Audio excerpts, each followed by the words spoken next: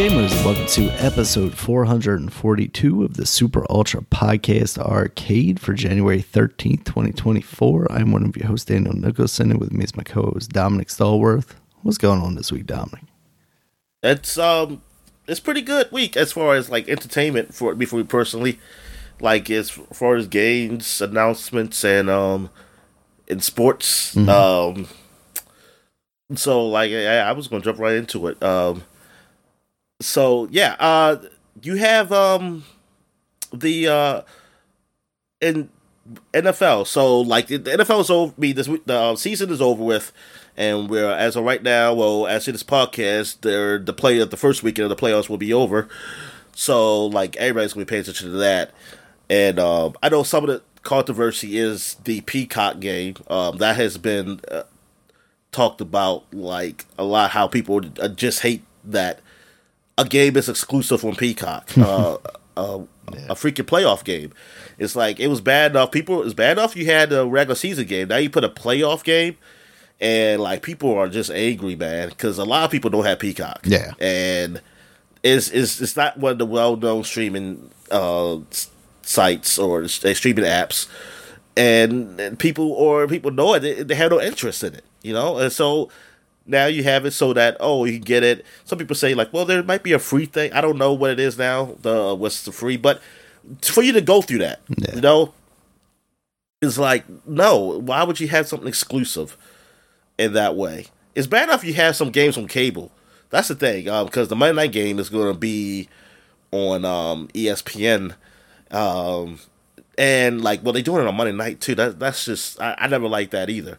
But yeah, so it's not right. It's all about money. And they paid them $110 million, the NFL, to do this. But like someone said, the NFL's like, they're not hurting for money. Right. It's like, it's now become to be like, what is enough? It's never enough. It's never enough. No, we got people we got to answer to, Dominic, and they always want more money. And it's that why even do this? Like look, let it be that the fans can say this. And I think it was one congressman who even said that, like, say the NFL to not do this or something like that. And you know what? And there's some people would now listen. At first, I was like these people too. Like it's like we got more important things to worry about. Congress to be worried about. The NFL's doing the app, but then somebody did bring up. Oh, I had lost you there for a minute. You still there? Yeah, I'm back now. Oh, okay. What's the last thing you heard me say? Right as you were talking about, right after we talked about how, you know, they have enough money. You started your next sentence. Oh, but I was saying the congressman. Yeah, I heard you say there was a congressman. Okay. Yeah. Okay, yeah. I was saying, like, now people were saying how the congressman shouldn't. It's like, I mean, he's saying, like, he has more important things to worry about than this. Like, this is not, like, even though I agree with him, it's like, this is not important for him to be discussing. But, as someone pointed out, because I was with those people too, but then someone pointed out, which is like, yeah, you say that, but, you know, taxpayers pay for these stadiums. Yeah. Like listen, the public has put money in these teams, whether you either like it or not. You like it or not, you have used your tax money. A lot of people have used their tax money where they live at, in these cities and stuff, to pay for these teams and put money in towards these teams. So you know what? I think you should have some say. Yeah. Like to say like, look, I should be able to see these fucking games. I can't afford to go to them. A lot of people can't afford to go to them. I should be able to see them. And like, then what's the point? Like, then at that point, it's like, wait a minute, I want my money back. Tell them to give our money back for that stadium if they're going to be putting their games on goddamn Peacock, where I got to pay for it. Right. Yeah. So you know what? Cut me a check. I think that's what I want. And yeah, I think there is some government stuff that should deal with. And I mean, I know, and technically, I don't blame that. I think that it should be. I wouldn't even mind that. I mean, people can say it's a waste of time. Fine, they're wasting time on a lot of other shit too. But they like if they could, if there's something in there, I know like the government is really big in baseball, like they really have a stamp in baseball, football. Well, the only thing, I mean, I don't know the details of it. I know it's not as much as like in baseball, yeah. But I'm saying like, yeah, there should be something like, look, man, these games are popular. Like they know you make this like NFL is the biggest thing in this country. It moves a lot of things. Like make it. Hey, we gotta keep the people happy. Put the damn games on regular TV. Like, no blackouts. Like, don't get the people angry. Like, look, man. Let me watch it. Y'all the things that y'all calming this down. So, if people start watching football, they're gonna start looking at how we fucking up over here. We need to calm the public. But yeah, blackouts. Yeah, the FCC stuff. Yeah, they need to stop that shit too. That shit needs to go away. Like that needs to be not a thing at all. Yeah. There should be no such thing as a blackout. There should be no such thing as a blackout. That should be a thing of the past. Think of the past. All right. So other than that, though, the good news stuff is with my Washington Commanders. Even though we're not in the playoffs, we had a horrible year. They fired their coach, Rivera. Like I'm not happy he's gone. Like as for like, yeah, I didn't like him. Like I didn't dislike the guy, but it needed to be a change. So yeah, they got him. So we're looking for a coach, but we did hire a general manager, and we hired some other guys too, some other head guys too to help with the team too. I don't have it up here right now. I forgot what it was, but we just hired a general manager from I was at San Francisco, so that's a big deal. Like, right now, it's really looking good of where the direction this team is going as far as the hiring process. And, like, now we got people who wants to come here. Like, I don't think we would have got that guy from San Francisco if this was the old regime. And if we didn't have all this cap money and we didn't have number two pick. I don't think we would have got him. So, like, yeah, I think so far is looking good as far as the offseason, which we have done supposedly well in the offseason in past years. Like, we didn't find out that we fell in the offseason until the season started. Then we realized, all those moves were bad. Because there always be a joke how Washington always wins the offseason, but we don't win the season. But yeah, but this time it just feels different because of Snyder not being there. And because of the candidates that we have possibly for coaching, I think is more appealing. I know Jim Harbaugh, he just won the championship from Michigan. And there's some people who want him to come here. And it's appealing to come here. I don't know what he wants. He didn't say he didn't. But I don't know if I want him, though, honestly. I don't know if I want that here. Like, I mean, I understand how people say, like, they like him because players like him and stuff like that, and the culture he brings sometimes, like, a fandom. And I get that. I say, yeah, but I don't know. It's just something that it's something in me that I just feel like, I don't know. I think it'd be better not to have him. But he'd be somewhere else. Like I'll root for him because I sort of liked him. Like him. He's okay. I never disliked him. Put it like this. I never disliked him. I thought he shouldn't have. I thought he got a bad deal in San Francisco at the end of his tenure. Then fired. Did they fire him or just I forget. But yeah, I don't know about here. Maybe if he's coach here, yeah. I mean, I'll just be like, oh, fine. But if there was a choice, I would say no. But I wonder where he would coach at, honestly, because if it's San Diego, which is a good stop, they got a quarterback there and stuff like that. But San Diego has no fans, so and like he seemed like a guy who's really into the fans and stuff. It's like, man, you have no fans. It's like, unfortunately, bring him with him. It's San Diego. That's the only bad thing, but that's the only bad thing about San Diego, really. Yeah. It's the fandom. There's no fans, and that's sad. And that's another thing about NFL is that that's when it's like, man, money is so big that like they don't even give a damn. No got no fans. But it was still better to. I guess it was still better to move to L.A. than stay in San Diego. What else is happening? Oh yeah, you also got some coaches that have been let go. You got Pete Carroll for the Seahawks. He's been let go. They say he could be an advisor. And then you got Bill Belichick. He been let go from the Patriots, basically. Man. Well, he stepped down, basically, but it was whatever. I don't know. Yeah. I don't know how you want to say that. He's gone. Has to step down. Nick Saban is gone. He left. Oh man, from Alabama. And I'm thinking like at that. I mean, there is really like this. Nobody saw that coming with Nick Saban. Mm-hmm. But I'm thinking he's leaving because of what the changes of college football with these players having more of a voice. That he's just not. He doesn't want to deal with that. Can't get with that. Like he has to deal with now. Like now the changes are that you have to scout twice with players now because they might want to leave the school after a season. They don't because you can't just stay in the school. You don't have to stay at the school for 4 years. And like that and that Pacific program. So like people keep going to the portal and going to other schools and things of that nature. It's just he probably doesn't want to deal with it more because we already know he didn't like it, of course. And I mean I understand why he didn't like it, but thing is.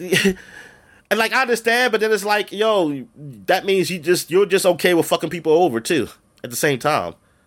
I mean, you probably didn't see it that way. Like I think those coaches, they forced themselves to not see it that way. I don't think they're horrible human beings or anything, but I think there are people who know something is wrong, but you will do everything excuses in your mind to make it sound like it's not wrong, to make it not wrong. So it can be okay that what you were doing.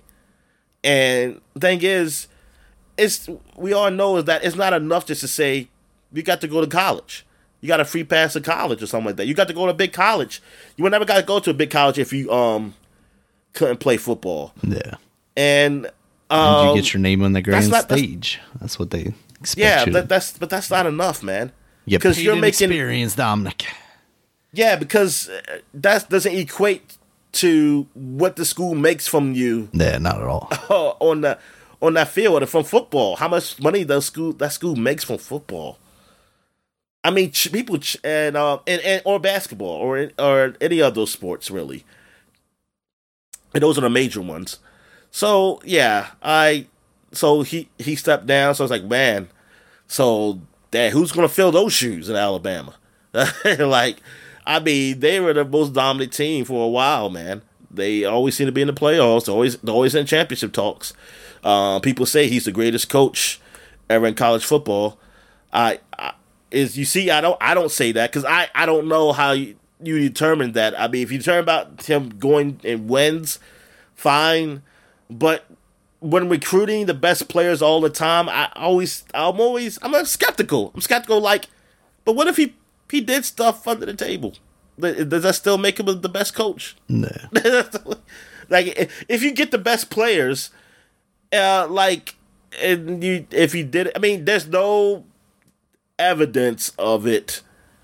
But I don't know. I don't know how you determine. Like, if he got the best talent, how do you determine he's the best coach? That's all. That's really what it is. For me, I'm pretty happy with that because now there could be competition. I mean, I don't know. I mean, it doesn't mean that Alabama's just going to go bad or anything, but it's just that I think there's a chance for the kids to go there. Some kids who, they were going to that school for him, so they can go somewhere else. And maybe I can stop seeing Alabama win all the time. So, do you think he goes to a different school, or does he find a spot I think in the NFL he left because, I mean, the whole situation. He's just done. Yeah, I think he's just done because I think that the situation with him, because he doesn't want to put up with. Got it. Yeah, because if he goes to another school, that doesn't make any sense. Sure. Yeah. No. Yeah. You're right about that. But I guess the kind of same situation with the NFL then. I mean, that's the thing. Yeah. Well, yeah. Some people are thinking maybe NFL. He's an old dude. I mean, I think I mean, Belichick is too, but they still, and so is Pete Carroll. All three of them are like old dudes, but Pete Carroll, he's a young 70, man. That man's energetic. Yeah, he be smoking. He be doing it always cocaine. seemed like, I mean, hearing he's 70, that does sound a little surprising. So what? Because some people were saying like, "Hey, Pete Carroll." Well, my brother, here's why Pete Carroll coming over to Washington. But I was saying he's old though, man. I was like, yeah. I mean, even though he's energetic and stuff. I mean, yeah, I get that, but I want somebody who's going to be here. Right. Like, how much longer he's going to be here? Can he build a system around himself? I mean, that's the thing he said. I said, yeah, but okay, if that's the case, then fine. But I don't know. I was like, I don't know. There are a lot of guys that aren't willing to do that. Just yeah. What else is what else? Oh yeah. So there's really not much to talk about in basketball. But in baseball, I know the Orioles seem to they might be partnering with a new advertisement, because they didn't have an advertisement on their jerseys last year. They didn't. Right. They didn't have. But now they somebody reported Tom Lavero. I think he writes for the Washington Times.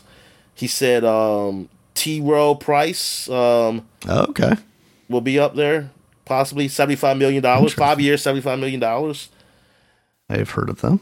Yeah, I've heard of them. Yeah, I don't. So I mean, I hope that helps with them getting some more money to get players, because they always seem to be freaking cheap or whatever. So there's that. All right. So any wrestling news out there? No, nothing since what I talked about last week with The Rock coming back. Nothing.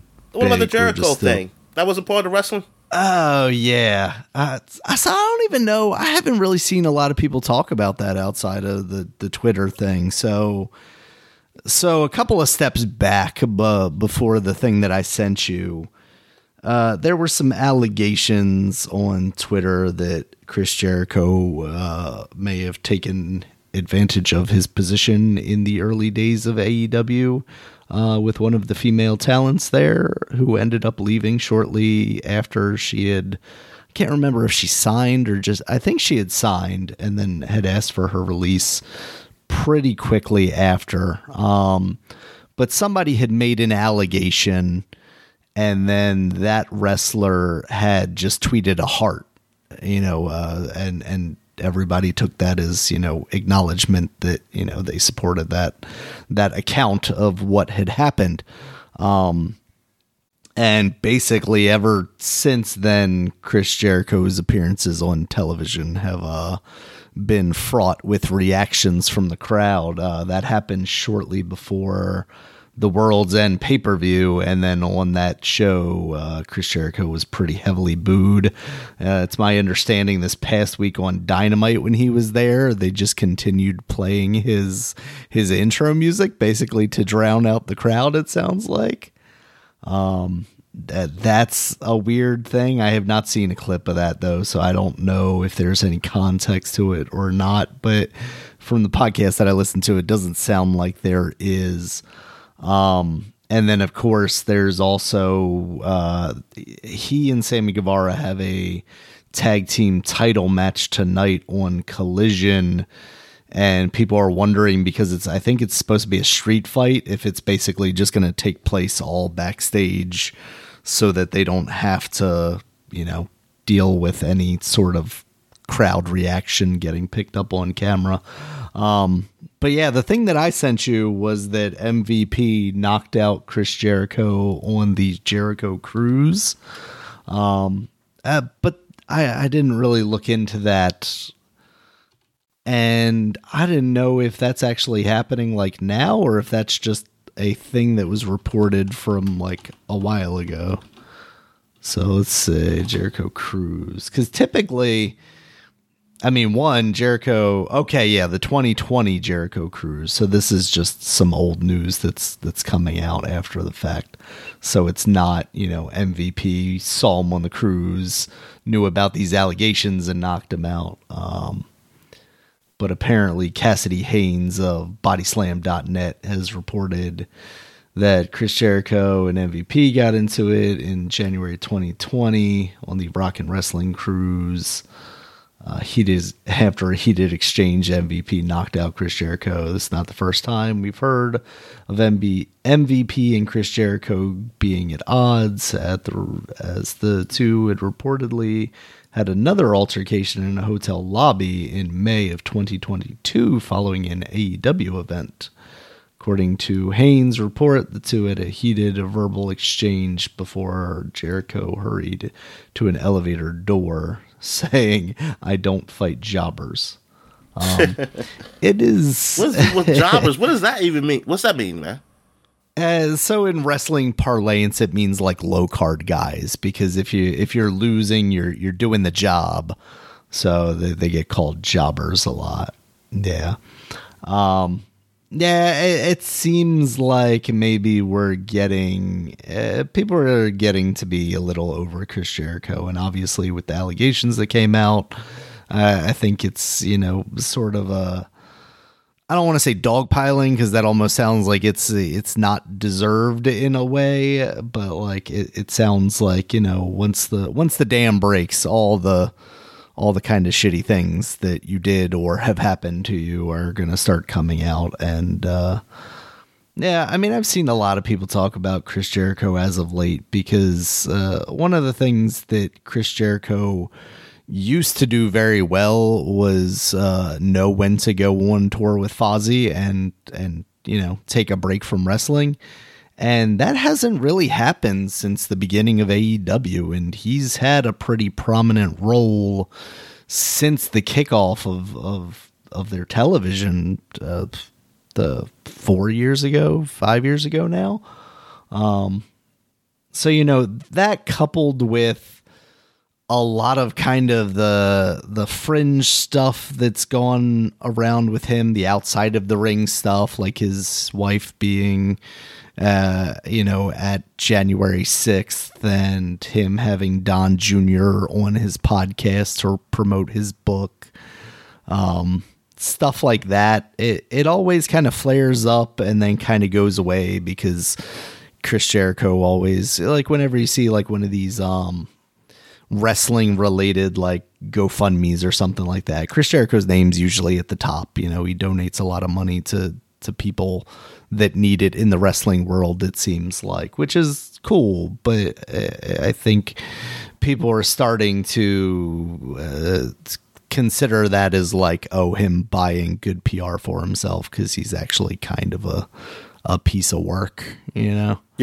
So I don't know. The initial allegations that went around on Twitter that have kind of kicked off this latest Chris Jericho kind of negativity, I don't know that they've really gone much anywhere else. He was beefing with some dirt sheet guy, Nick Hausman, who seems to be pretty firmly in the CM Punk camp. Like, for the longest time, if you were hearing about something between like those backstage fights with CM Punk, it was coming from Nick Hausman, and everybody suspects that Nick Hausman was basically getting that information from CM Punk. CM Punk and Chris Jericho seem to not get along, and Chris Jericho's constantly talking shit about like, "Oh, I know what happened in that incident, and I don't have any NDAs or anything like that."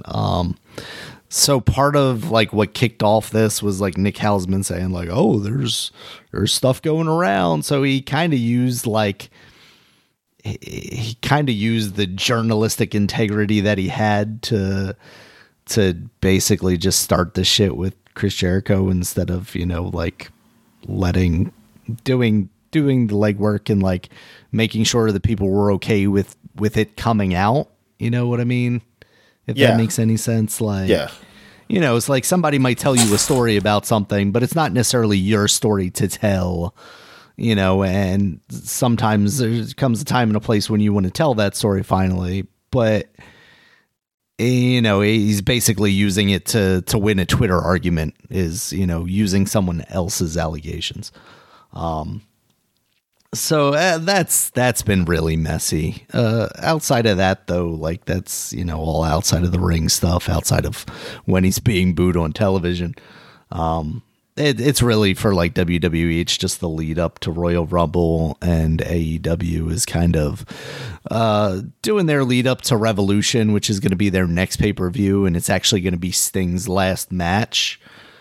Because he'll be retiring this year at Revolution. And it was announced on Dynamite that he is going, him and Darby Allin, who has kind of been, he's the younger guy that Sting has kind of been the protege to on screen.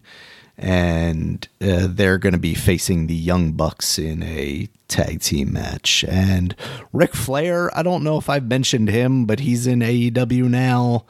And they have like this sponsorship deal with his Woo energy drink. So like they've got Woo energy drink advertisements all over the place. People aren't particularly happy about that because of some allegations that have been going around with Ric Flair.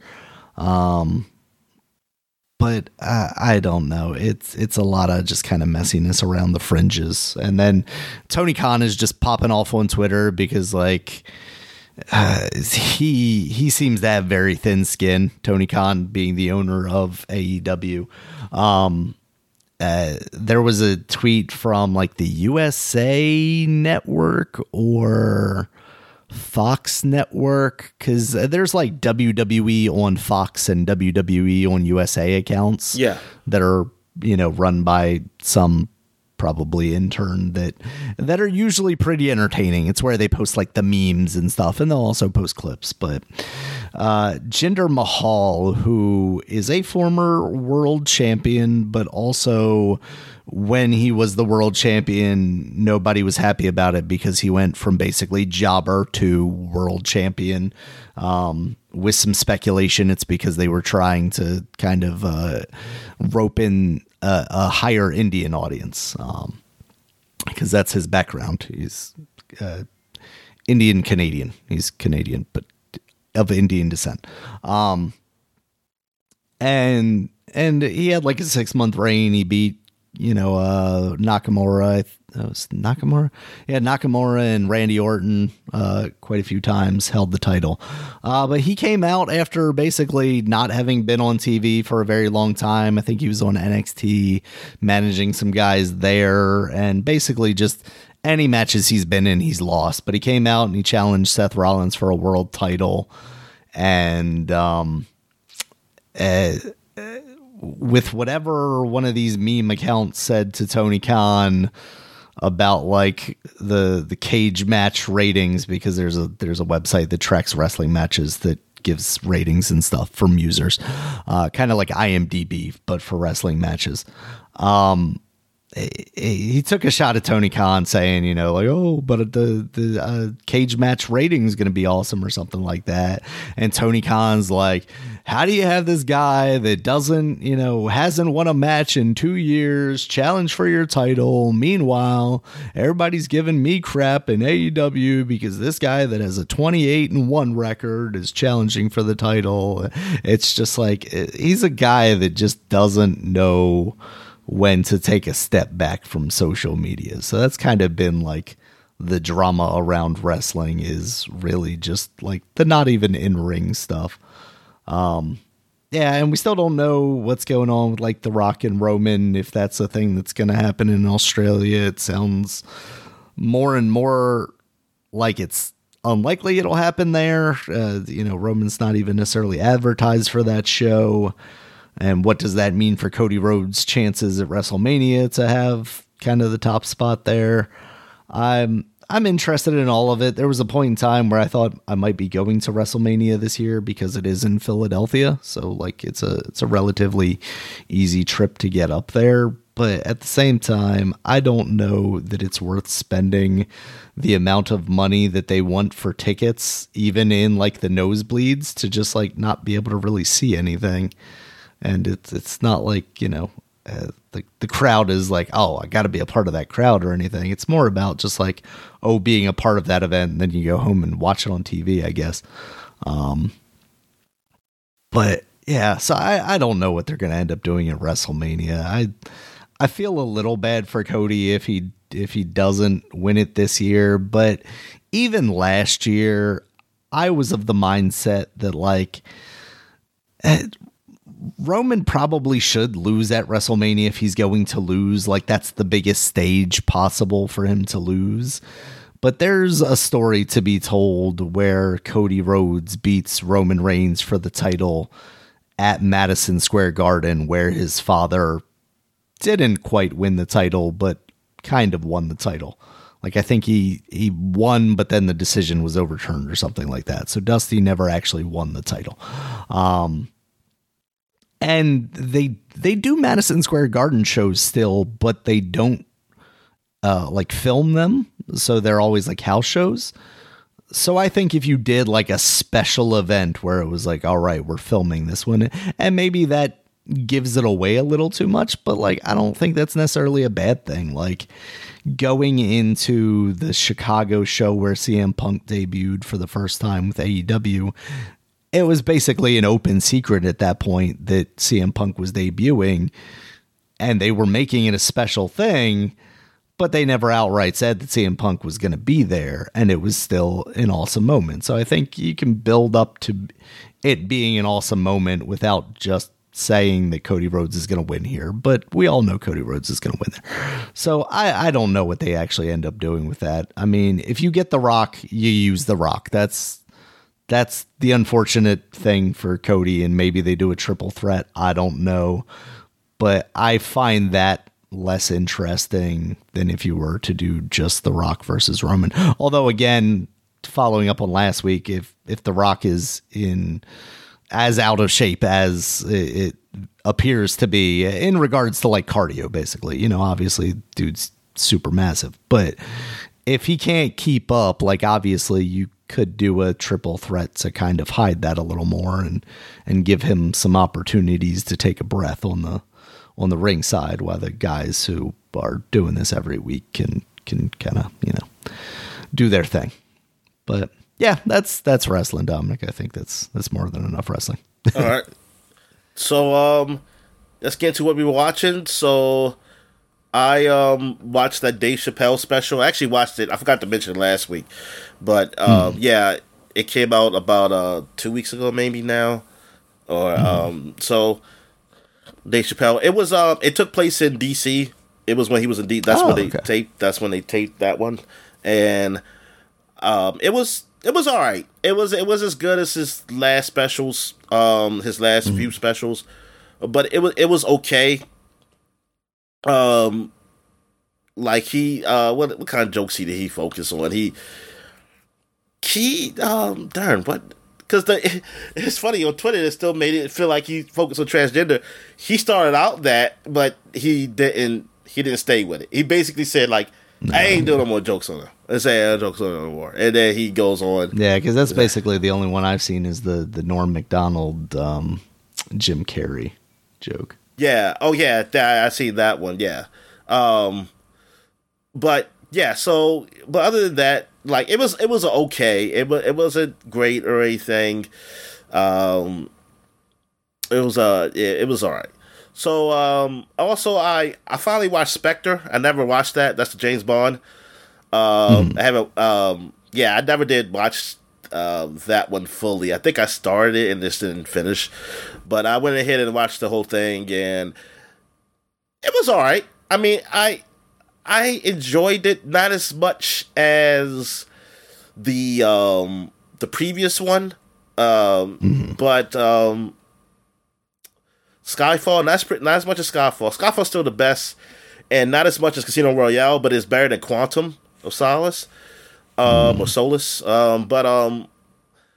So like they're trying to make it like, I mean, I guess Spectre was in the old James Bond too. But I never watched none of the old James Bonds. So yeah. It's an organization that's basically made up of all the bad guys. But thing is, so some of the guys that y'all fought were all seen to be part of Spectre in some type of way, like that they control them. And then, so it's I had to get a new cord. but then the cord I found, I think it wasn't working. So what's the last thing you heard? When you were talking about Spectre, basically saying it's a group of bad guys. Oh, yeah, they're a group of bad guys that they're from the other films. They were all part of the organization. Apparently, Spectre had their hooks in them in kind of some way, or tentacles in them, I guess. Yeah, it was okay. It just wasn't. I just didn't like it as much as Casino Royale or Skyfall. Those are my favorite. Did you see Skyfall? Yeah. Did you see Spectre? And I'm pretty sure I saw Spectre. I feel like I remember it, but it's been years ago. I feel like the biggest thing I remember is like the whole, Blofeld reveal. And I feel like that only really works if you're like a huge James Bond fan, Yeah. It plays more on like nostalgia for the series than actually what has been built up in the previous films. Even though, if I recall, don't they like call back to some of that stuff and go like, oh yeah, like you said, it does. Kind of like they do. Yeah. This person, was manipulated by this, by Spectre. Have you seen the latest one? Did we? No. I haven't seen it. I never seen it because that's why I watched it. I watched Spectre so I can go watch this new one. What's called No Time to Die, or yeah, I think that's right. I mean, because it's similar to another old James Bond title. I don't know. No Time to Kill or something. Yeah. So it was okay. I mean, I enjoyed it. But just like it. Yeah, Skyfall is still Skyfall Casino Royale is still the most memorable ones for me. Okay, so what else? I think that's it for what I've been watching, right? So I guess we get to what we've been playing. You can go. Oh, you can go ahead. Yeah, I can kick it off. So just more Zelda.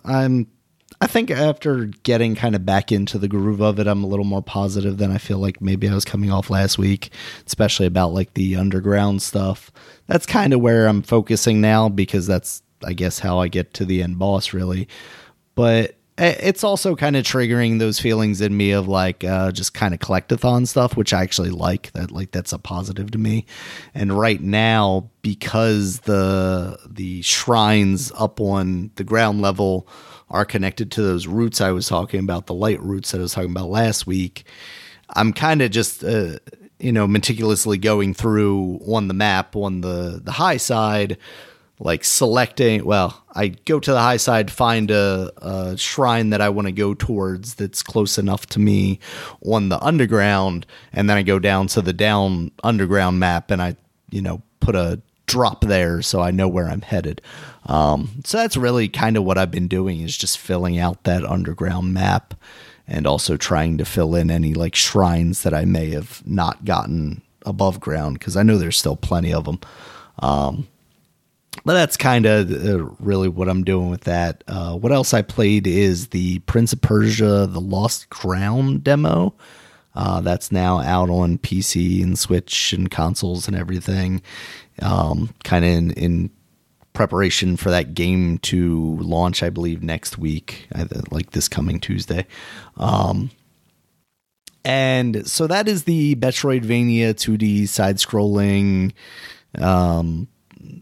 Prince of Persia game that we've seen as of late. I feel like when I initially saw that game, there was a little bit of disappointment that, the Sands of Time remaster kind of fell apart. It seemed like, they announced that thing. Nobody was really excited, including myself, because it looked kind of bad. And then it just kind of disappeared into nowhere, which is probably for the best. But then this came along and it's like, okay, that's kind of a different thing. But it also kind of looked, I don't want to say low budget, but it does kind of look low. Well, when you're comparing like a 3D full action game to a Metroidvania side-scrolling thing, it does feel like kind of a step back in budget, at least. But not in creativity, Daniel. No, not necessarily. But it's just the talk around this game that I've seen since, I guess, review copies have gone out to outlets has Oh my goodness. Hold on. Sorry. Got a frog in your throat? Yep.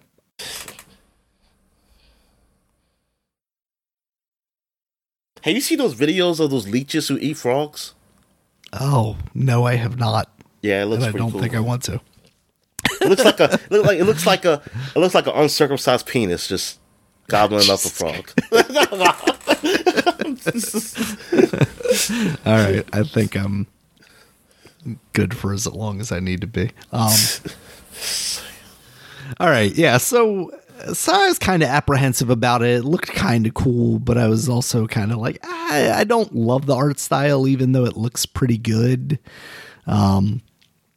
Aesthetically, it's got kind of like a comic booky vibe to it, but I just, it didn't feel quite right. But the reviews have been like stellar for this game, and everybody's saying it performs well on the Switch, and it looks great on a PC and doesn't need, high specs.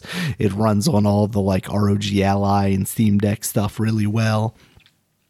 So I was like, okay, there's a demo out there. I'm going to give this game a try. Cause like even without a demo, I was kind of already decided like, oh, it's, I think it's a $40 game too. I'm probably going to pick this up cause it seems really cool. So I downloaded the demo on the Switch. I also downloaded it on the PC, but the majority of the time I've spent so far, about 30 minutes or so, has been on the Switch version. What they tell you in the demo is that it's not just like the beginning of the game. It's kind of like a curated section of the game where like maybe it's earlier on in the story, but they've given you additional powers that you wouldn't have necessarily, so you can get a better feel for what the game's going to actually be. So you do have like this forward air dash that I don't think you have initially in the beginning of the game, and some other moves like that. And so far, yeah, I am really digging what it's doing. It is very solidly in the mold of Metroid Dread. One of those things that kind of can throw me off about like a 2D Metroidvania style thing, or really any 2D game, is not being able to use the D-pad. That was the case in Metroid Dread. But that game ended up feeling fantastic, and I think they did just as good a job here with making you feel like you're in precise control of the character with the D-pad, even though, sometimes you don't get the like tappability precision that you might with a D-pad. Cause when you get into these more modern games, they kind of need to utilize all the buttons. So in this one, potions to refill your health are on the D-pad up, and D-pad down. If you hold it down, it does this really cool thing that I would love to see adopted in more Metroidvania games, is it takes a screenshot of the area that you're in and then attaches it to the map there. So that way, there's constantly stuff in Metroidvania games where you're coming up against and you don't have the ability to, open this door or reach this area or something like that. And now, not only am I putting a marker on the map indicating that I need to come back there for some reason, but I also can just look at the map and then pull up that picture and go, oh, it's that thing that I wanted to look at. Or, this is the next part of the path that I'll probably need to go on. I would love to see that taken even a step further and like let you make notes on it, do circles and things of that nature, just so it's like, okay, this is definitively why I'm taking this picture here. So I don't know if that could be added in an update or if that'll just maybe be something we see in future games, but I would love to see that kind of implementation, especially when we're talking about like a Switch version of the game where you have a touch screen, you can just, write directly on there. The combat feels good so far, but it's taking me some time to actually get used to it. Initially, I think part of that was me playing the Switch version through my capture equipment. I think there's slight lag to it, or at least that's the excuse I'm going to use for the times that you see me die in the video that are recorded. So there's that, but they give you a dodge. They also give you a parry. That's on the right trigger and the left trigger, respectively. The dodge is kind of like a slide out of the way dodge. It gives you like a whole lot of space between you and the enemy. And then the parry is kind of a timing window thing. You did a similar thing in Metroid Dread. But this is mostly kind of not hand-to-hand combat, but melee combat. Close up, close quarters. You've got two swords. You also do have a bow and arrow, so you can shoot enemies from a distance, but it's not quite Metroid where you're just, shooting a gun from across the screen. So, yeah, I mean, with the positive, reviews and previews that I've been hearing and the time that I've spent with the game so far, I'm super into it. I'm looking forward to this game now in a way that I wasn't initially. Like I was interested to see how it turned out, but I'm glad this ended up being as good as it is. And this is like kind of a great example of what we've been talking about as of late, where it feels like, a lot of games are getting maybe over bloated budget wise. And it doesn't hurt to, every once in a while take a step back and, you can even still take one of your huge franchise names and just make a smaller experience where it doesn't need to be a AAA, behind the back walk and talk sort of Sony style big budget game. And it can still turn out incredible. So the next Halo should be a Metroidvania Halo. So. You know what? It could work, Dominic. It could work. Yeah, I mean, he already kind of looked like Metroid. I mean, I said Metroid, but Samus. Yeah. Oh, what if they do a Samus Master Chief crossover? That's what we need. You know what? I would really like to see if Microsoft was able to like team up with the guys that did the Metroid 2 remake for the PC. And get them to just like, it doesn't have to be the next mainline thing, obviously, but like as a side, they were doing some weird Spartan stuff with the Halo franchise there. It could be a female Spartan, so it could be exactly. Just like Samus. Oh man, that would be Nintendo's already writing those cease and desist letters down. But yeah, I think that would be cool because yeah, they did like Halo Wars and they did that Spartan, top down game. Like they could do some weird stuff, especially since they're not really doing particularly great with the Halo mainline series right now. Just keep it in the zeitgeist out. Yeah, they're not doing. It's like they're not doing great, but they're probably making money because of microtransactions.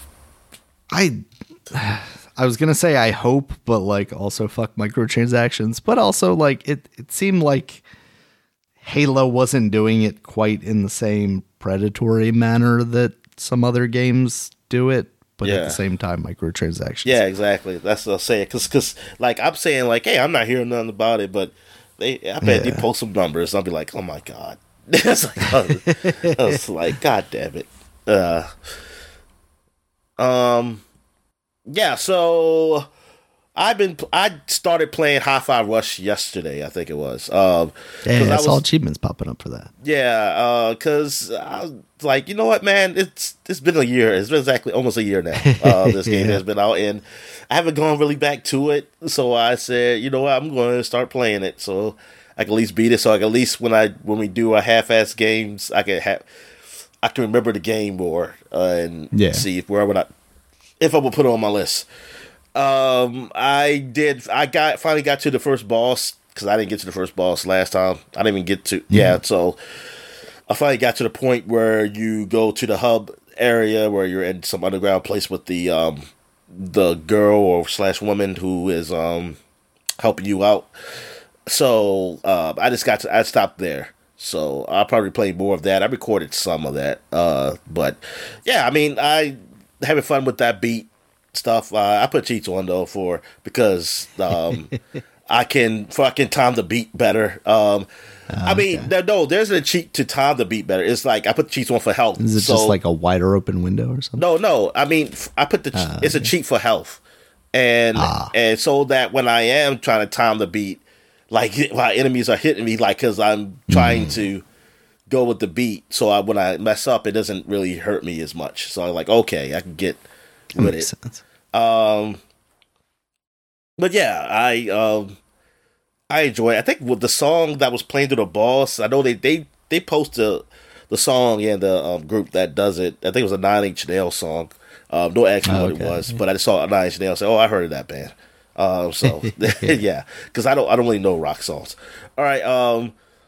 So I also been playing a lot of Starfield. I actually started the Crimson Fleet mission. So, but basically everything's going the same. It's just that at the point I'm near the point where I'm going to have to pick a side, which I'm going to pick the Crimson Fleet side. And also I got a group of people with me that are okay with me stealing stuff and occasionally pirating other ships. There is one person who actually is a Crimson Fleet. She's not a member, but she was just there on the base because she's on the run. And being with her, she doesn't have a problem with me doing that stuff. While the person I thought didn't have a problem because she used to be a gang member, but apparently she's trying to go straight. Because and she's trying to bring you with her. Because when I went and powered this ship, and then she wasn't. I was wondering oh, it's a glitch. The girl not following me anymore, so I went back to my ship to see if she was still there, and she was on the ship. So I talked to her. It said she's angry with you. And I was like, you gotta be kidding me. That's what the hell she angry me for. That's oh my goodness. It's because of that. So then I had to go back to a safe spot where I just dropped her off somewhere and just picked up the other girl who was more accepting of my needs of poverty. But yeah, so yeah, she's more she's okay with the lifestyle because that's what she does. Because she pickpockets people. Well, I don't see her. She just says that she got something for you and that she pickpocketed or something.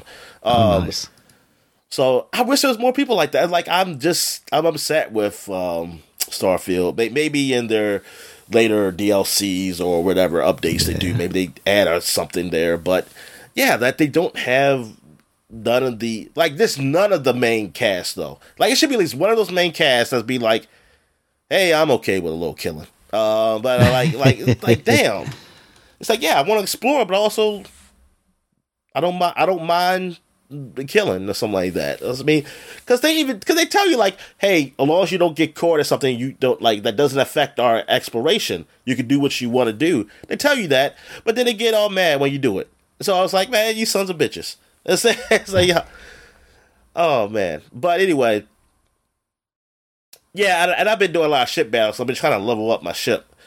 And I've been having fun with that. I just have a hard time pirating because it seemed like I always blow up the ship before I could get on. I think I finally got it. Because then I figured it out. Oh, you can. I didn't realize you could attack a Pacific part. I didn't know how you do it, honestly. And then I figured out how you do it. So I attacked the engines. But sometimes I attack the engines too much and then it blows up. So I was like, darn, I need to find a way that's easier to target. If that's something you have to unlock too, the targeting. So that's what the problem was, is that you have to unlock it. So I was thinking I was doing it wrong. I didn't unlock it. That's what it was. So, yeah. So I finally did it, and I got to board the ship or something. But I think it was a glitch because the people were shooting at me when I got on the ship, but they kept telling me that you need to get off our ship. I don't know, but I didn't kill him. I didn't bother killing him then.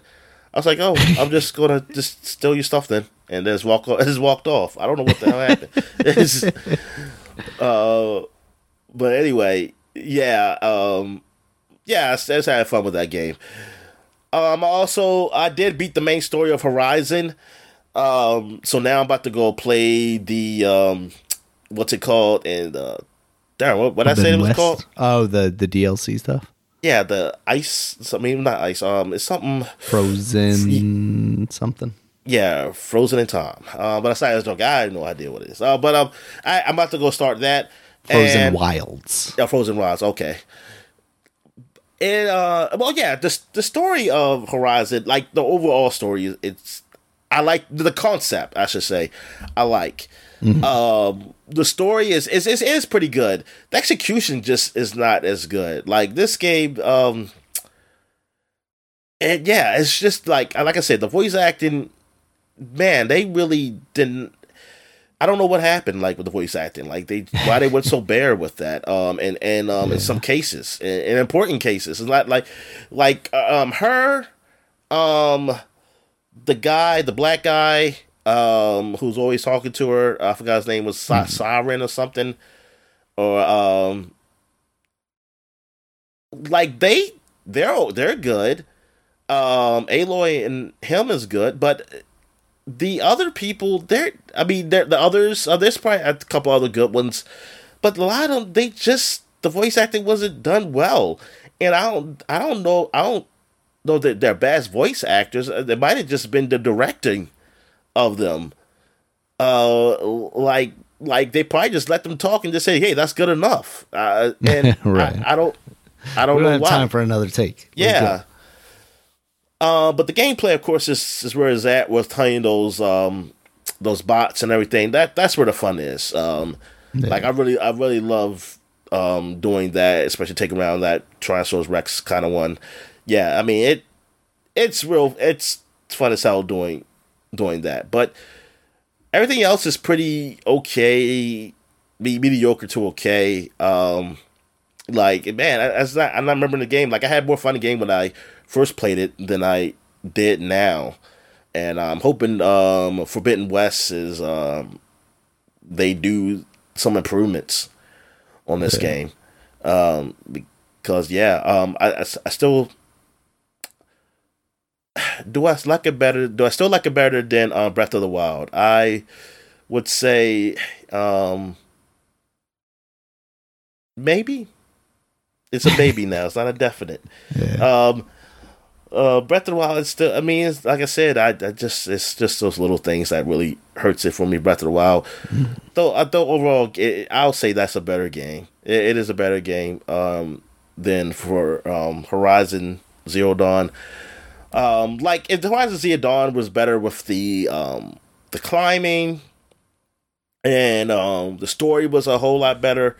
I mean, well, the execution of the story is fine. Just the execution of it was a whole lot better. Like, it will be no question that I like this game. Like, it's just definitely a step back from God of War and the Uncharted games. It's definitely a step back at Spider-Man. Like, it's definitely a step back from those games. That one. Now, and I played what's the samurai game called? Ghost of Tsushima. Yeah, Ghost of Tsushima, so I can't compare it to that one. Alright, so yeah, that's all I played. So I guess we'll take a quick break when we get back. We get to the flashback segment. Alright. And we're back. So now we're flashbacking to 2014, 10 years ago. Now we're starting these new games, and yeah, there was no games the other week, so I didn't miss anything. But a big game did come out early in 2014, the Banner Saga, the first of the trilogy. And yeah, I played this game. I didn't ever finish this game. I kept saying I'd go back, and it's been 10 years. So one of these days I will. But yeah, the Banner Saga has come out 10 years ago. This is a game where it's like a story-driven game, but you can change how the story goes, where you have a group of these settlers and warriors, like almost Viking-ish kind of setting, where they're moving and they're leaving the land. I know there were some type of monsters or something, some type of mystical beings or something like that was driving them from their lands, and you make choices. Like, you get to a path, you make a choice of what happens. The choice could be that a lot of your settlers die, or they live, or they or you have to sacrifice some warriors or something, or you it's multitudes. Like, you're gonna have multiple endings. I think you're trying to get to some land away from them or something. Like, it's been so long since I played it, but I mean, it got rated pretty damn well, and I liked it. I really enjoyed it. And the gameplay, like when you do fight, it's kind of a grid-based gameplay. Strategy game. Kind of remind me of, well, for you it would be like Advanced War or something. But tactics game, like Final Fantasy Tactics and things of that nature. But that was okay. Even though I didn't care, I think I played with just cheats anyway. I just like the story part where I just got to choose like what to do and like what would happen with my settlers. Like if we stay at this inn, or do we have money for food or something? You gotta watch. Yeah, it was cool, and they came up with two more. I mean, it came up with two more after, and I'm mad at myself for not even finishing at least the first one. I forgot about it, and this just reminded me of the game. So maybe I will just force my ass to just go ahead and just do it. Throw some cheats on, run through it real quick. Yeah. What else? You never played it, right? I played it briefly. I can't remember the circumstances for why I eventually did give it a try. I mean, I always thought it was a really cool looking game, and the art style was incredible. Oh yeah, that's right. Yeah, hand drawn stuff. But yeah, I didn't play it for long. I don't remember if it was like a difficulty thing or what. Was there voice acting? I don't recall, honestly. I don't remember those voice acting. If there was, it was good. But it wasn't. I say this because I would think if it was bad, I think I remember it being bad. Yeah. I feel like there was, but at the same time, I just think there was a lot of text. I feel like there was too. Oh, all right. So that was it for 2014. There was really nothing else, some phone games of that nature. So now we're going back to 2004, 20 years ago. Again, I think. And NFL Street came out. It kicked off 2004.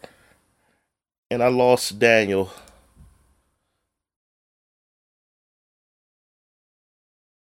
Daniel, you still there? Oh, that's me, though.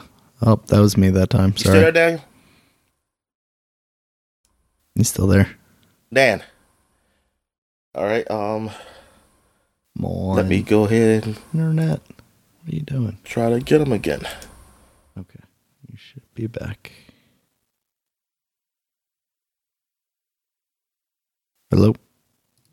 Oh, fuck.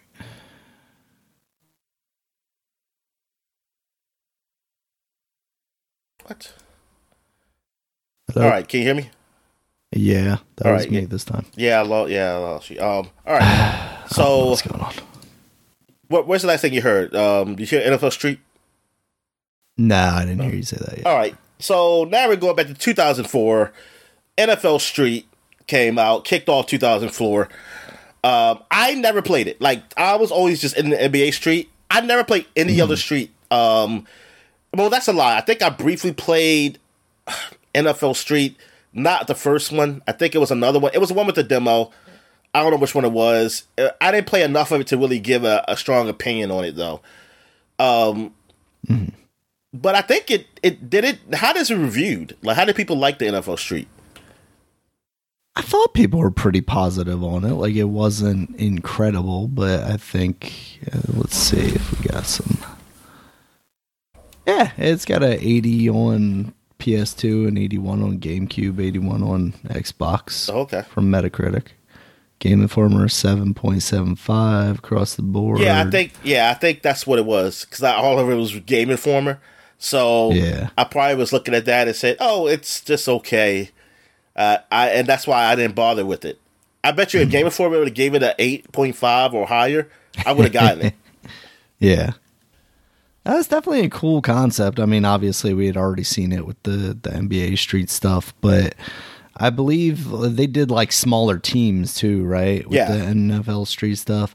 I don't remember which one it was. I want to say it was one, though. I want to say I got it from like Toys R Us when they did one of their like buy two, get a third free or something like that. And I bought like 3 cheaper sports games or something like that just to keep me busy with some games. And I didn't play it for a super long time, but I really thought it was cool and a little more fun for me as not a huge NFL guy than like Madden at that time, because you could do some big hits and stuff like that and get a little wacky and stuff like that. Yeah. Yeah, I mean, when I saw it, it looked cool. It looked cool. It's just that, I just stuck with, I just thought it was like, oh, it's just mediocre. I mean, It's not no NBA Street, so I just stick with that. Yeah, because it definitely wasn't even like that level of extra, if you will. Oh, okay. All right, so what we got here? We got Brotherhood of Steel came out. This is the Fallout. It's part of the Fallout series, but it was just a console version. And I never played it. I mean, I never heard of it until Fallout 3, honestly, when I started looking up all Fallout games. Until the expansion. Yeah. So I never knew of there was a game that was on PlayStation 2. But it was, it got, what did it get rated? I don't think it was super great, 64 on PS2, 66 on Xbox. Eurogamer get a 3 out of 10. Oh, wow. But IGN gave it a 7.5. So I think it's more of an action RPG. I think that's what it was. Like it was, Interplay Entertainment was, Darren, that was the publisher and developers for that. Darren Interplay. I remember them. But yeah, they it was more the isometric view type, well, top down. I should say top down view action. Was it an RPG? I don't know. It was an RPG. Let me see. Previous location, Brotherhood of Steel. Use the same mechanics of the entries of the Fall series, including special. Yeah, I guess you can say that. Yeah, they got tribute stuff. I guess maybe it was probably closer to what's that game called? I don't know if it's close to like a Diablo-esque kind of game. Yeah. But I mean, not so much just looting all the time, but yeah, just on that or but not like, but definitely not like Baldur's Gate RPG though. Not like that. It's more action. So yeah. And what else we got here? We got this is the WB Games was formed. It was a division of WB Warner Brothers Interactive Entertainment. And I believe like the head of it was used to be the VP of Monolith, which was a game studio. He left Monolith, he became the head of that and started WB Games. This is when it was first formed. I wonder what the first game was. Beginning of the end. What'd you say? Beginning of the end. Oh. Beginning of the end. Yeah. I wonder what the first game was made with them. Actually, I probably just looked that up. WB Games. Come on, Wikipedia page. See, history, blah, blah, blah, blah, blah, blah. What? They don't have a list? You should have a list of games on these sites, and nobody did that for the Wikipedia. That Monolith developed in conjunction with Warner Brothers was The Matrix Online, the first acquisition. The first title under Warner... Oh, here we go. ...was a companion video game to the Disney Pixar film Cars 3, titled Cars 3 Driven to Win. What year was that? That's 2017, so that doesn't... No. I got it. I found the list. I had to click on it. It's another wiki page. Matrix Online, that was like you said with Monolith. Then they have Friends, the one with all the trivia. This is actually based on the TV show. Yes, I mean, there are Warner Brothers, right? So, yeah, that's true. But I guess the one that really is the one, Justice League Heroes. And my friend has that game. Okay. And I played that game. That game's still going, isn't it? No, that's the single player game. That's the game that's like okay. Marvel superheroes. The right. Isometric Alliance. Yeah, Alliance, Ultimate Marvel Alliance. Alliance. Yeah, Ultimate Alliance, yeah. Gotcha. It wasn't as good as the Ultimate Alliance, but it was okay. Mm-hmm. That was when I learned about the Marvel villains and stuff. Because DC villains, because I didn't really know them. I never knew about Gorilla Grodd. Because I didn't watch Justice League on Cartoon Network. All right.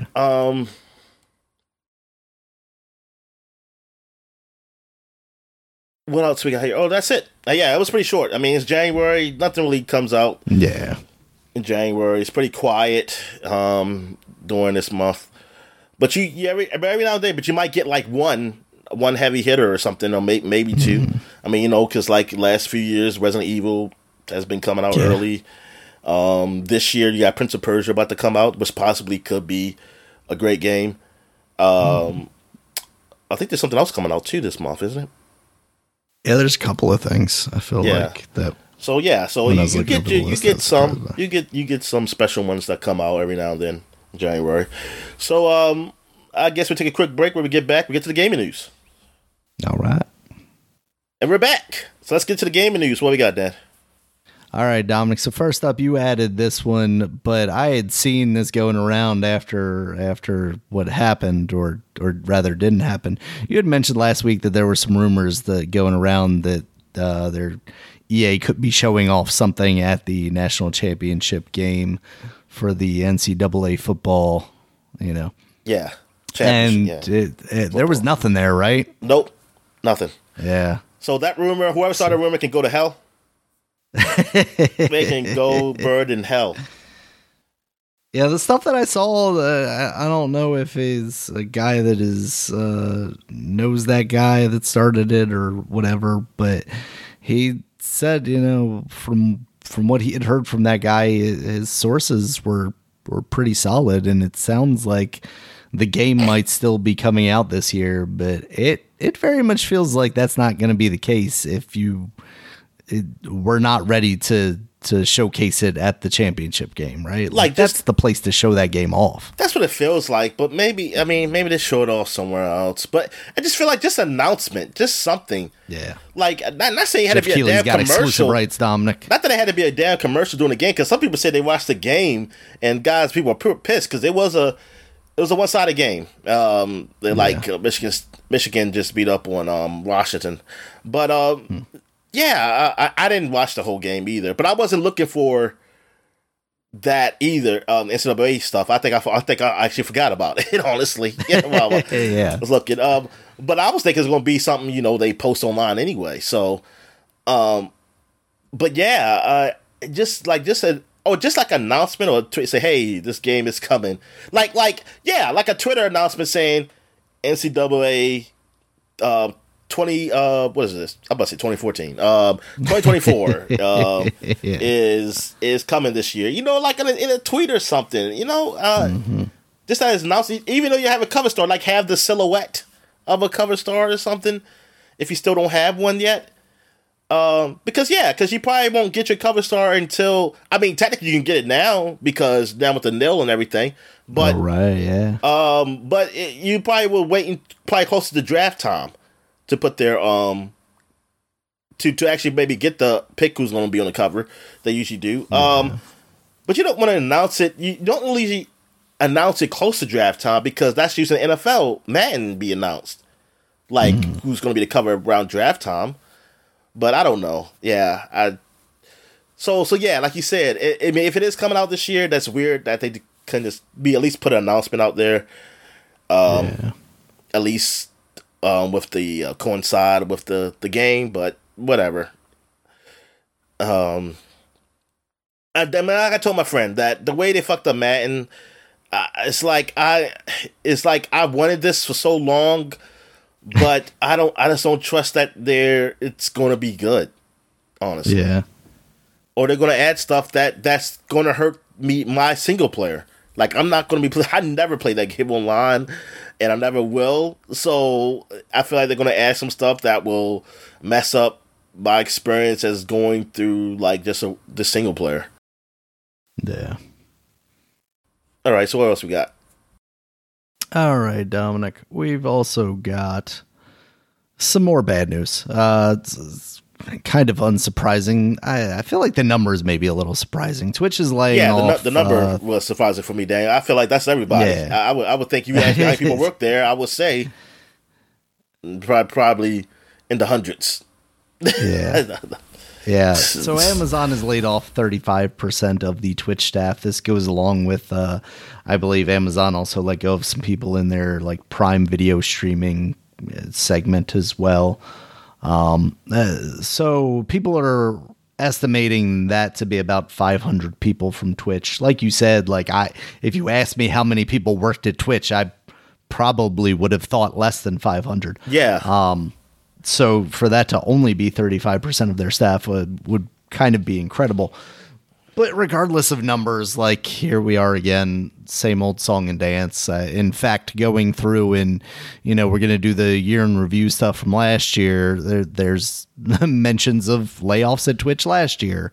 And I feel like there were actually several times where we had those conversations. But I think there was only one entry that I put on here. But yeah, I mean, here we are again. These companies, especially like Twitch is even different from like a video game studio, right? Like Twitch, I feel like was part of the whole tech scene where it's like, all right, COVID has everybody at home. We're seeing exponential growth. We're going to bring in all these people to cover that. And, whether their intentions the entire time were, okay, when things go down, we'll just let them go, or we don't anticipate them going down, whatever it ends up being, this is the unfortunate result of that. And you're seeing several hundreds of people losing their jobs, which is just a situation. Yeah, for that many people, like, that's all I know. It's like, what was happening at Twitch that you had this many people on staff and now you had to let them all go? Yeah. Yeah. What roles were they filling to begin with? And then what happened? And then what happened? Yeah. Like what exactly happened that those roles are not needed anymore? People got to go outside and touch grass, Dominic. That's what happened. And they stopped watching Twitch 99% of their day. I mean, that's all it seems like to me, is like there was just like that huge influx when people were stuck at home, You had kids doing school on Zoom, and on the other window they had Twitch open, I'm sure, watching, Ninja or whoever's cool. I'm saying, but the employees there are like I just want to know what they do, because I'm curious. I'm curious what exactly do they do, because I know, are they just the people who monitor the make sure things are running on Twitch? Oh, right, yeah. That's a good question. Like, how many people do you even need to run that company? That's why I was very confused when I was that many people, because I was like, I just thought you were more of like, I mean, you hold the servers and stuff. I mean, I'm sure, you need people behind the scenes. I mean, I don't fully understand. But even then, like, you would think the server stuff, especially being owned by Amazon, would be a back end thing that Amazon proper, like AWS, would be handling. It's not even them necessarily. And obviously you need to have like community outreach people. So like keeping your streamers happy and stuff like that. But with as unhappy as some of those people sound, before even this round of stuff, like, doesn't sound like there were a lot of people doing that work, Yeah. Yeah, that, and are these people just monitoring? Are they just monitors or something? I'm curious what those jobs were there, because I just didn't think it would be a lot of people for the background of Twitch. But like I said, seems like a thing that could be run very lean. Yeah, because it feels like it is. Yeah, because most of the content is being produced by someone else. Yeah. So that makes a lot of. I mean, makes sense to me that they shouldn't be that big of a company, but clearly they feel otherwise. So yeah, because that's only 35% of them. It's wild, right? Like, yeah. I mean, 35% of a company is big. I mean, that's big. That is, but big, but 35. Still. Yeah, but like if you said 35%, if you just said, didn't tell me the number of people that said 35% of Twitch was gone, I would have just been like, oh, it was only probably like freaking 50 people that work there or something. Yeah. So I mean, it's gonna be. It's like, it's gonna be a big number. We don't have as many people that work there. But no, now you tell me that's 500 people. Like, that's ridiculous. I was like, good God, I didn't realize that Twitch had that was that big a company. Yeah. I mean, they're running conventions, I guess. So, like, I guess there's a lot of people, like, having to organize those things and stuff like that. But, yeah, even then, 500 people only being 35% of their staff is wild. So, all right, Dominic, next up, this is a story that's kind of been an ongoing thing, but is more recently caught some attention in a negative way for Capcom. They have this new Enigma DRM system that they've been implementing into some of their back catalog of games. More recently, one that caught everybody's eye was Resident Evil Revelations, because apparently as a result of this, it was suffering from performance issues, which we've seen happen in the past with this DRM stuff. You're making the computer do more stuff in the background that's taking away resources from the actual game running, and poof, there you go. That's why, people hate de novo. And so it sounds like Capcom is doing this in kind of a retaliation to like the mod community that's going around for their games. Apparently they're taking some sort of exception to that. I had seen it quoted in an article on Polygon that it's reputational damage that can be caused by mods. And there's a relatively, I guess, famous example or infamous example of this relatively recently last year at a fighting tournament for Street Fighter, where someone unofficial, yes, an unofficial Street Fighter tournament. One of the organizers apparently had left one of the mods enabled during one of the fights, and when it loaded up the screen, one of the characters was naked. And it was weird, because what I was reading is that it's possibly just the viewer, like the people who are actually playing didn't see that, but it was through a watcher, where I guess you can watch people play, and they can play. If you have a mod, they'll have the mod.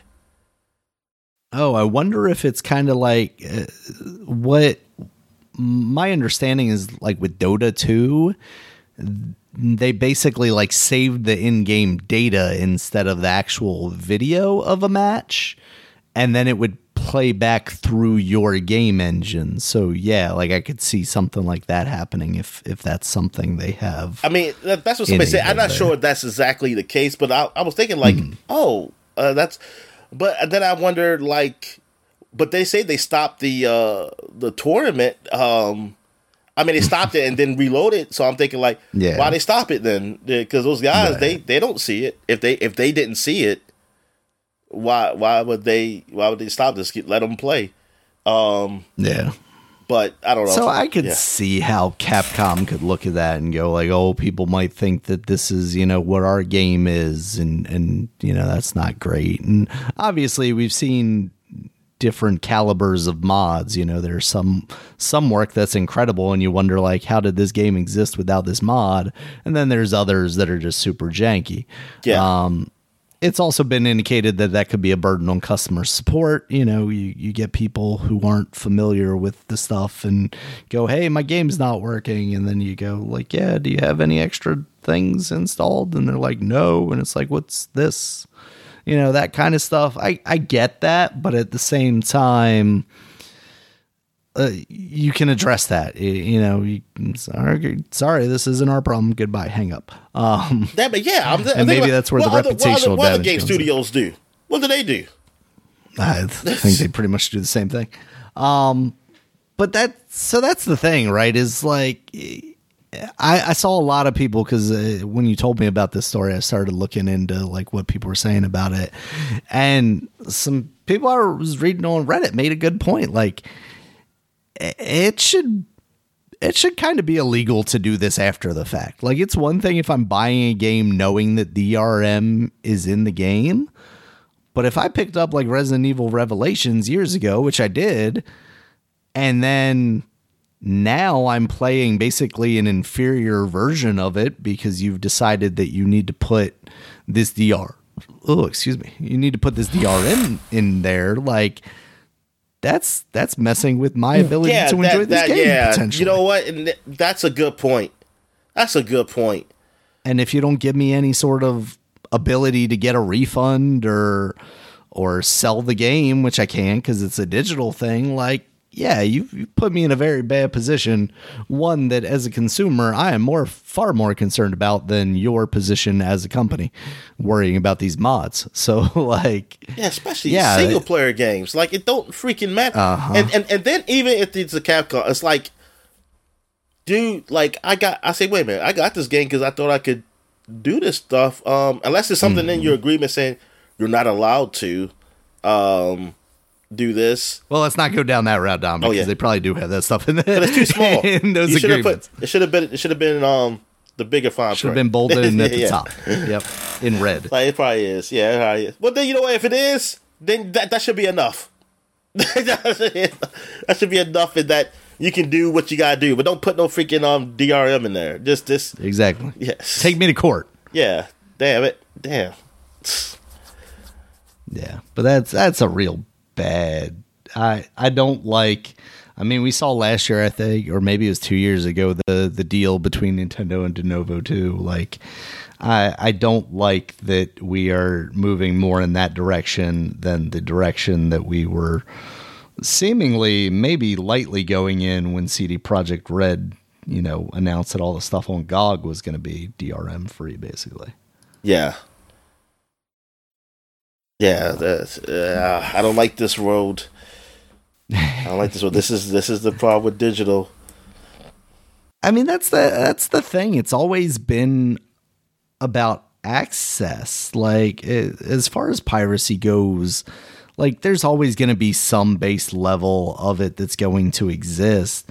But the harder you make it for people to get a game legally and play a game legally, it's just going to motivate people to pirate stuff. I mean, like, that's the conversations you're seeing around, like, all these streaming services now. As prices go up, and now I have to have Peacock for the football game, and I got to have Hulu for this thing, and I got to have Disney Plus for this thing, even though they're the same company, and I got to have Netflix, and I got to, we're back at the point where we were with cable. So, like, people were starting to pirate stuff then. Why would you think that's not an option for them to do it now? And that's what I'm seeing a lot more people talking about. Whereas, there was Napster out there, but Napster pretty quickly went away when iTunes came around, and they just made it extremely easy for you to get music. And then, Spotify came along, and it's not like, that's the crazy thing, right? And you can talk about like artists making money and stuff. I'm not going to get into that.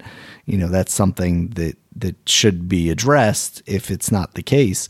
But like, Spotify exists, right?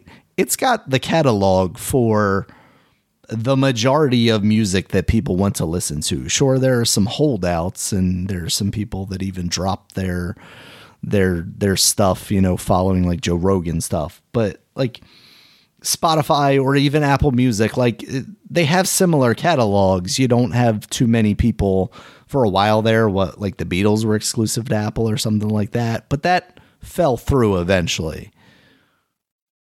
But you don't have that in streaming anymore. Now, at one point you had Netflix. That was the place that had everything because that was the only place that existed. But now you've got each studio wanting to be so greedy that they need their own thing. You don't see that with the music industry. Surprisingly, as greedy as they can be too. You don't have Warner Brothers Music saying, okay, my stuff is going to be on the Warner service. And you don't have, Def Jam Records being like, only our stuff's going to be over here.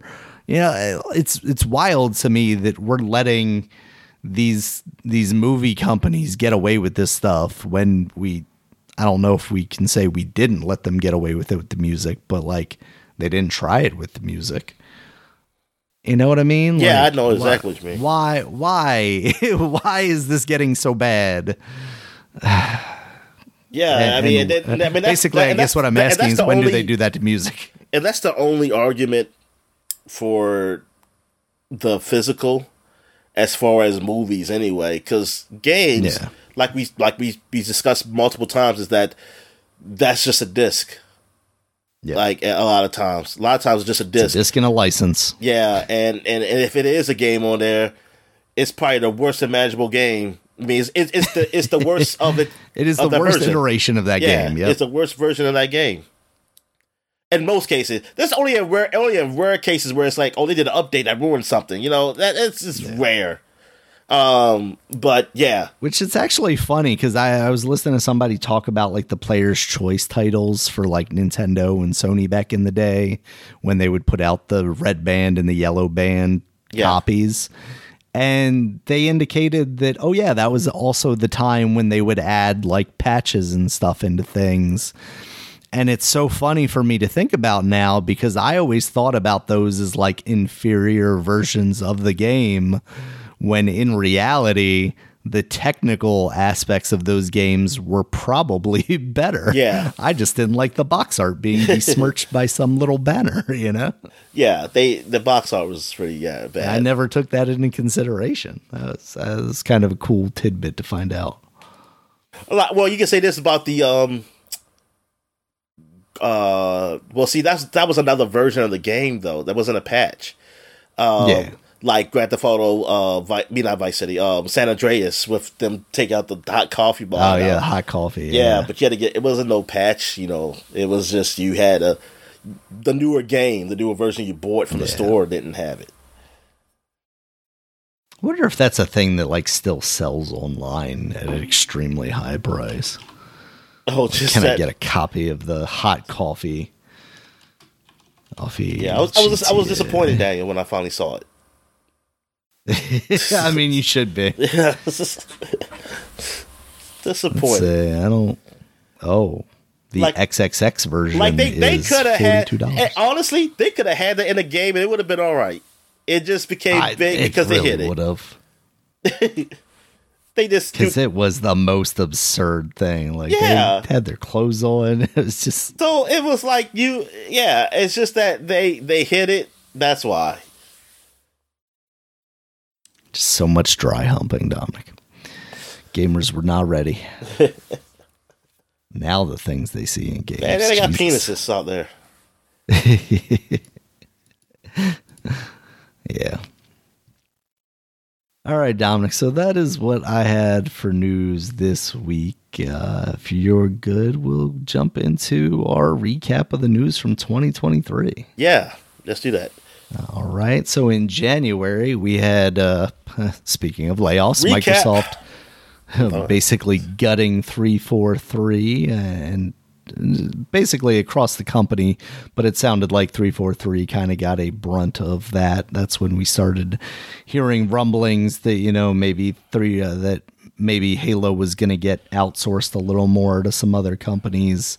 We haven't really seen anything in regard to that, whether that be true or not. There were some rumors of it's been very quiet a Halo PUBG, like a Battle Royale game that we still haven't seen anything of. Which we don't need to. I think the Battle Royale stuff, I think that's it. What we got is what it is. You're right. It needs to be an extraction thing. Yeah. That's what we moved on to. We got to do one of those. And we also saw the announcement of the shutdown of several games, including Marvel's Avengers from Crystal Dynamics, as well as Rumbleverse from Iron Galaxy, and EA's Knockout City. All of those just kind of came in quick succession with, the actual ending of support for Marvel's Avengers coming a couple of months later. But this is when we found out about it. And yeah, this was when kind of the live service bloom came off the rose. Like this was our first indication that, oh yeah, this is a market that's only so big and is only gonna satisfy so many people, Yeah, exactly. It's sorry, I was leaning back.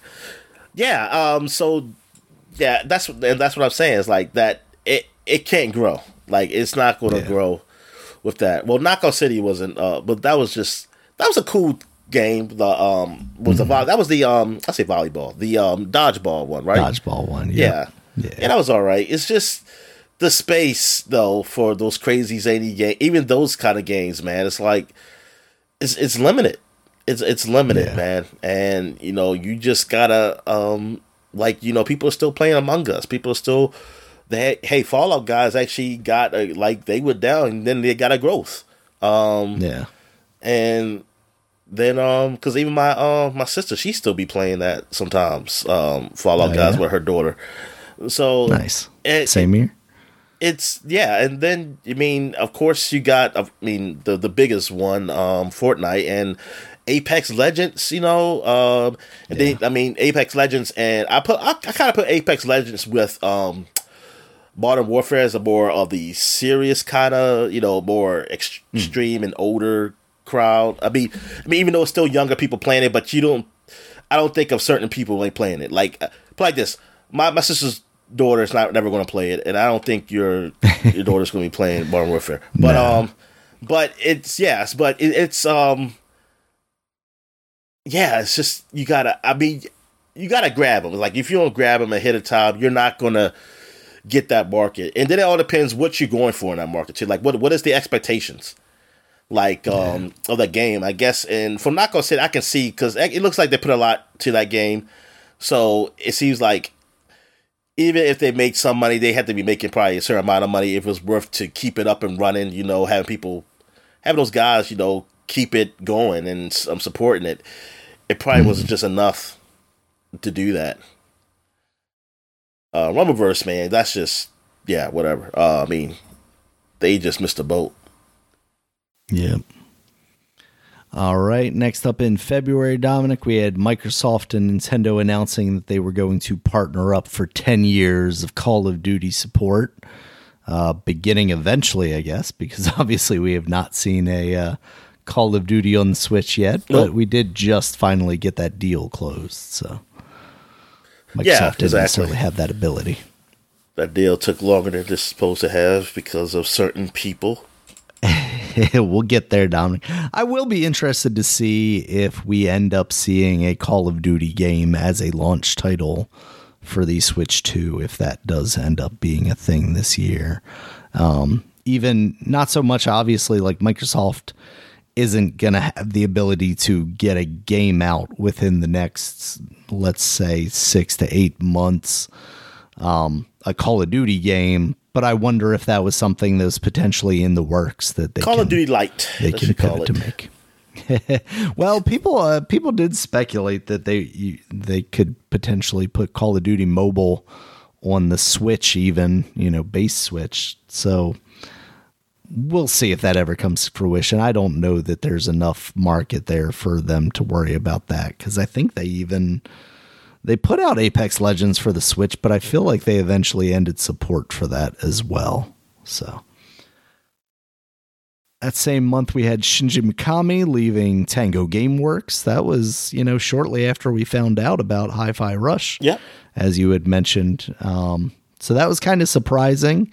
It's still kind of surprising that we haven't really heard about what Shinji Mikami is going to potentially do, but tangentially related, we'll talk about some other news later.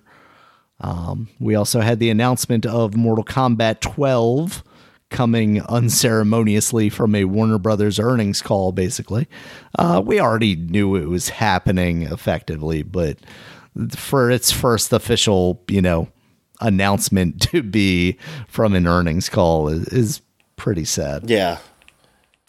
We also had the Wolf Among Us 2 being delayed out of 2023. It's kind of hard to believe that happened so early in the year. I forgot that was such old news.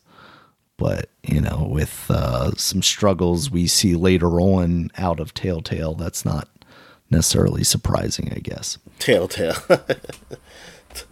Oh, Telltale. Was it? Telltale. Telltale, yeah. Telltale is the Lego people, right? They or Traveler's Tale is yeah. All right, March we found out the launch date of Starfield, September 6th. Did that end up actually getting pushed out from there, or did it come out in September? I can't remember now. It came out September because it came out before Spider-Man. Right. Yeah. So Okay. it did end up coming out September 6th. Okay.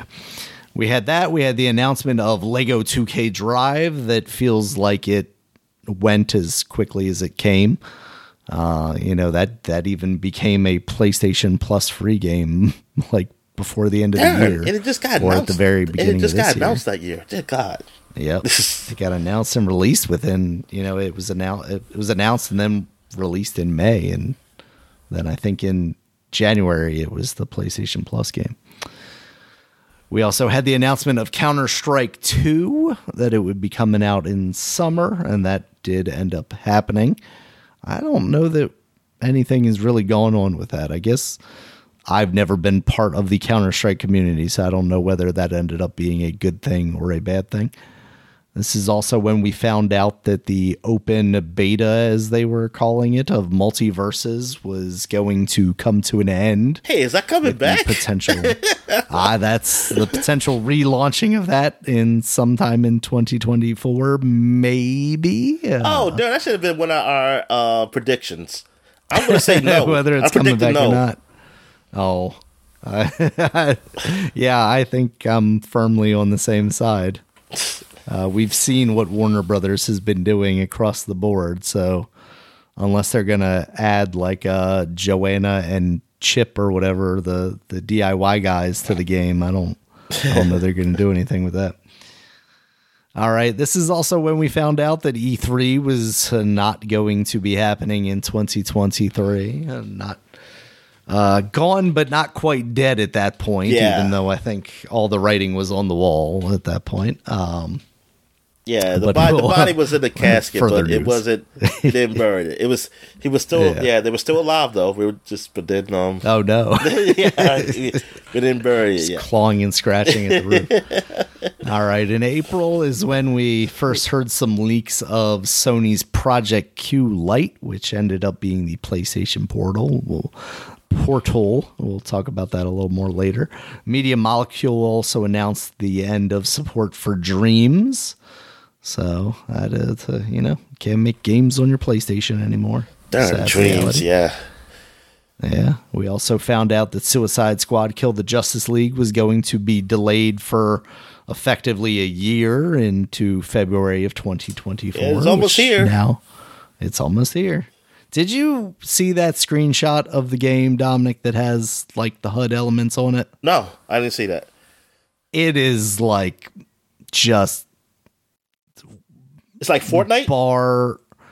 Yeah. It's like bar and word vomit everywhere. There's just like so many elements on top of the game that it's too much. But it's not like a live service game. What's that? It's just supposed to be a multiplayer game, right? Well, yeah, it's a multiplayer live service. They're saying they don't want to call it a live service game, but it's effectively a live service game. No, but it's not. I mean live service as in like it shouldn't be a whole bunch of like, today, get these. You can get these coins for this many prices, and how Fortnite had it, like how Fortnite had this stuff. I think it might be. That's ridiculous. But that's not even the game. Like that. That's more the menu stuff. But like the gameplay stuff. Okay, what are we talking about then? Yeah. Let me bring up the picture for you if I can find it. Justice League. Suicide Squad. Somebody playing the Warriors. Gameplay. Screen. Shot.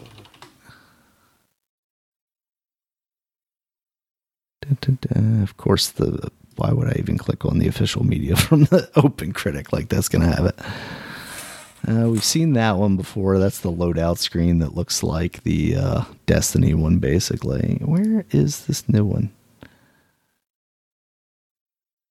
I would think it would be at the top of this list since it was relatively recently.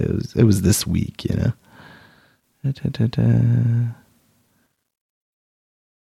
Come on. Say January 2024. January.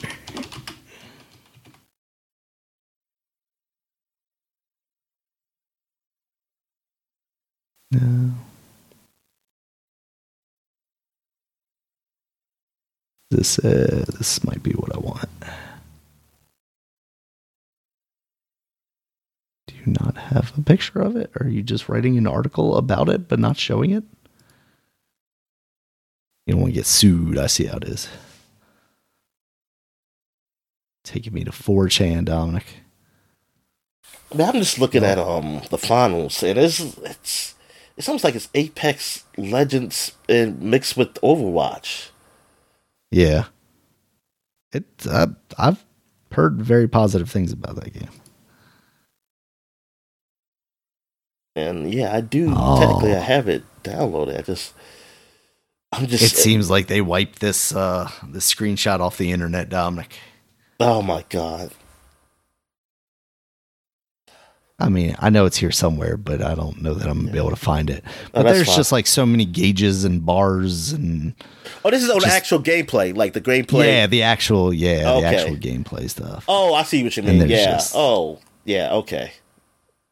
Yeah, that sucks. But yeah, that's too much.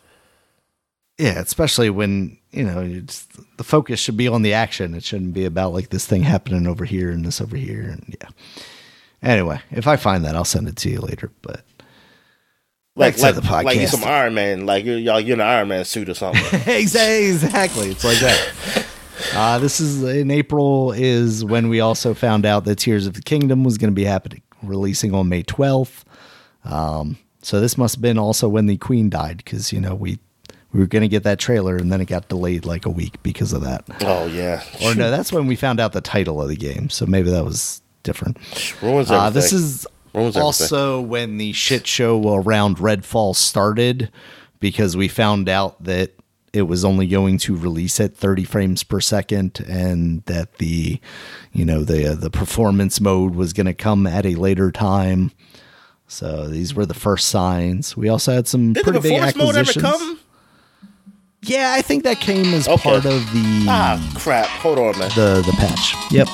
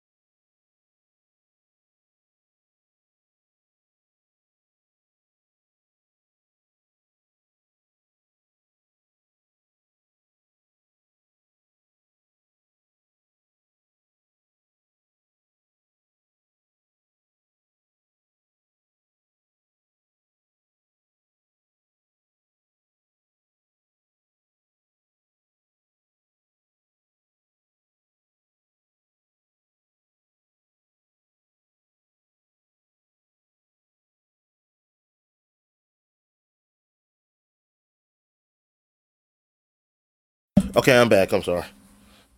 Okay.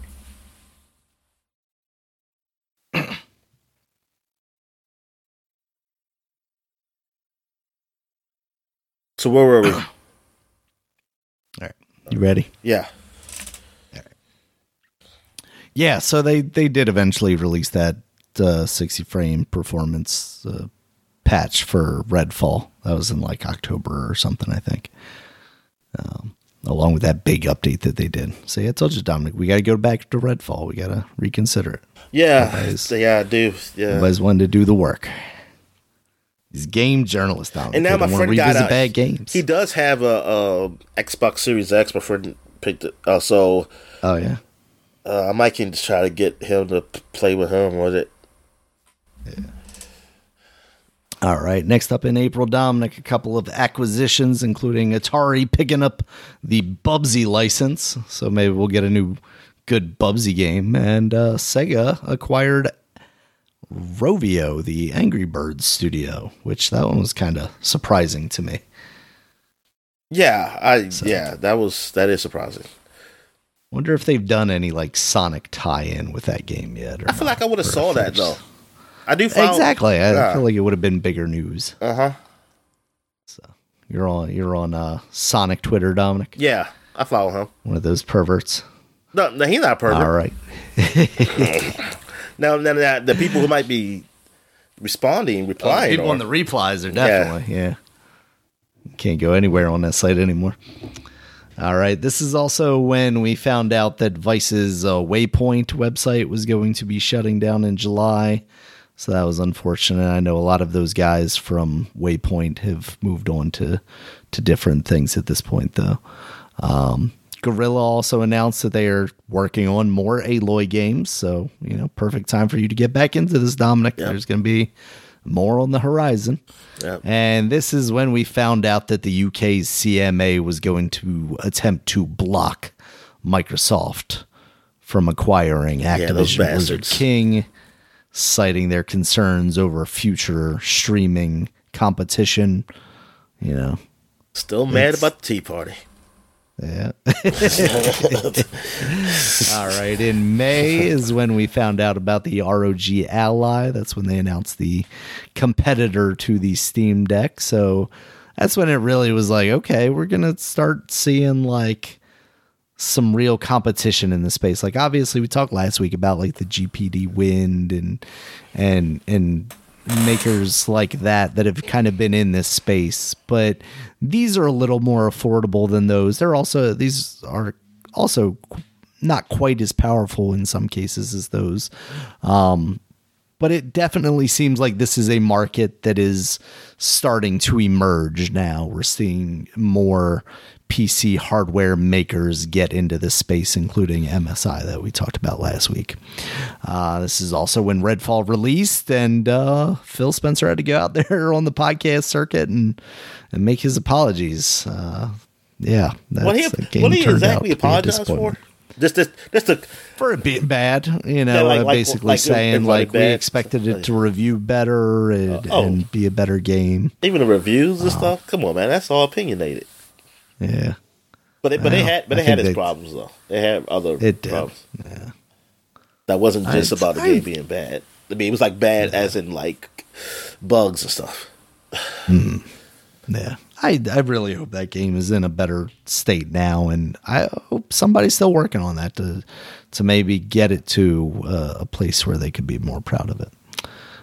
This is also when we found out that the EU approved the Microsoft Activision deal. So, had the UK still been a part of that, maybe we could have got these games a little quicker on Game Pass. But, they had to screw everything up with Brexit, Dominic. Yeah, exactly. This is also when we got the PlayStation Showcase for the year. This is when we found out about Metal Gear Solid Delta, Alan Wake 2, and Bungie's new extraction shooter Marathon, going back to their roots a little bit. And we also found out about the MetaQuest 3 that was coming this fall and was going to have higher resolution, slimmer, and AR, which of course that thing did release and has all of those things. But also doesn't sound like it's as big of an upgrade as, some people may have wanted. So, especially for the price that it ended up coming out at. In June, we kicked that off with Summer Game Fest, Jeff Keighley's show replacing E3. This is when we first found out about Prince of Persia: The Lost Crown, Mortal Kombat 1, as it came to be known, Sonic Superstars, the Mario Wonder Killer, of course, and Final Fantasy VII Rebirth. We knew that was coming as some form or fashion, but I don't think at that point we had known the title, and we also did not know that it was coming in early 2024 on 2 discs, Dominic. Yeah, 2 discs. As everyone was excited about. Crazy. I'm just so surprised that people were excited about that. That's the surprising thing.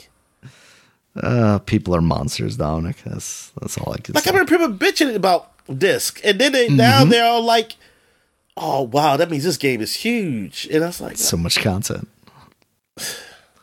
Meanwhile, I'm going to be playing it digitally, and it's going to be 7,000 gigabytes. Yeah, I'm mad about that. It's not because, you know what? It's some things are not because it's huge. It's because they didn't know they didn't feel like compressing it. Metal Gear Solid, I'm looking at you. Metal Gear Solid 4. Yeah, and like not to besmirch the good name of Prince of Persia, but like that demo that I downloaded on the PC was 11 gigs. Why'd that need to be 11 gigs though? 11 gigs. Anyway, like for some games that's a whole game. Like for those like those type of games, like smaller games, at least. I mean, I guess you could say because of the graphically, maybe it needs more. But I mean, I be seeing games like, you know, kind of the 2D side scrolling Metrovania that they probably may not look as good, but it's still, you know, those type of games, and as long 11 gigs will be the whole game. And that's what I'm wondering, if this does include the whole game, but because it's like a weird cutout of the game, I don't think it's going to have the ability for me to like continue from where I stop in the demo. So yeah. I just don't know what they're doing there. I mean, I guess maybe they still need all the assets. Oh, no, man. That game going to probably be 50 gigs. God, I hope not. I do not have the space for that. All right, next up, Dominic, was the Microsoft showcase where we finally saw Fable again, except it was in CG trailer form still. We also saw Star Wars Outlaws, Avowed, and Clockwork Revolution, which is a game that I had completely forgotten about until I was reviewing our old notes from those shows. Now, about and went, oh yeah, that game looked cool. Fable, I mean, they said it was in-game, though, engine. Yeah, they did. So... we'll see. Don't be smirched it, Daniel. Don't put it down. That's in game. So I don't know. Yeah. No, that's what they said. But we'll see. We'll see how good it looks. I hope it does, man. Hope it does. Mm-hmm. Absolutely. For those Xbox people, for the Xbox can kick those Sony fans in the face. Sony ponies. The ponies, yes, the pony. I keep forgetting the slur for I forget again the slur, but it's for the PlayStation fans. All right, this is when the Microsoft FTC case kicked off because America was pushing back a little bit on this Activision, acquisition as well. Traitors, we call them traitors. This is also when we had the Nintendo Direct showing off Super Mario RPG. At that point, an unnamed Princess Peach game, Luigi's Mansion Dark of the Moon, WarioWare Move It, and most importantly, Super Mario Wonder was shown off for the first time. In July, we had Microsoft defeating the FTC, taking them down a notch. Tell them they had nothing to worry about. We're going to give Sony Call of Duty all they want. Defeat in America since like the Civil War. Yes, that's what it was. Yes. This is also when Major Nelson announced that he was leaving Xbox. End of an era, Dominic. We also had EA announcing a Black Panther game from the some former Shadow of Mordor alumni at a studio called Cliffhanger Games. That is in addition to the Black Panther Captain America game that had previously been announced as well. And this is after that case and after Microsoft handedly, gave America its own ass back. Sony finally settled for 10 years of Call of Duty support because they knew they didn't have anything else to go off of after that. It's just amazing because it's almost looking at this, it's like they shouldn't have to do that. Like Microsoft shouldn't have to give a game support on these other consoles because they buy a company. Like what? It's just weird, and it's not really news, so I kind of forgot about it, and it's going to be kind of lost in this section. But there were some rumors going around earlier this week that Microsoft is going to be putting out some of its titles on other consoles. Some immediate speculation went to Hi-Fi Rush. Yeah, I saw that too, but I never got anything official from them yet. No, so there's that's what nothing I'm waiting official. For. Yeah, I want to wait for them to say something. I don't know has it been announced? I think Microsoft may have announced that they're doing a developer showcase next week. Yeah, they are. Yes, it's up January there. 18th. Yeah. It's on their website. Yeah, and that's going to allegedly include some talk about the Machine Games Indiana Jones game. Oh, so that's what's that up. Could be cool. I'm excited about that specifically because it's Machine Games, not so much the Indiana Jones part. I could take that or leave that, but you know, those Wolfenstein games are pretty awesome. Also, Ninja Theory, hopefully we'll finally get a release date for Senua's Sacrifice.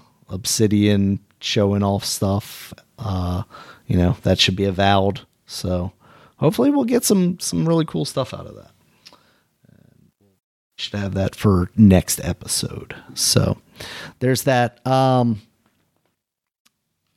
wonder how Hi-Fi Rush would run on a Switch. That would be my concern if that turns out to be true. All right. Speaking of Microsoft, though, Dominic, this is also when we found out that Xbox Live was going to be rebranded very poorly to Game Pass Core. Yeah. I still feel that to be true. I really don't like what they did there. We also found out that Final Fantasy XIV was coming to the Xbox in spring of this year, 2024. And this is surprisingly the first time where layoffs are going to be brought up. Dominic, CD Projekt Red laid off 9% of their staff in July. Well, layoffs actually started at the beginning of the year. That's true. Yeah, with the Microsoft stuff. It was a nice little break.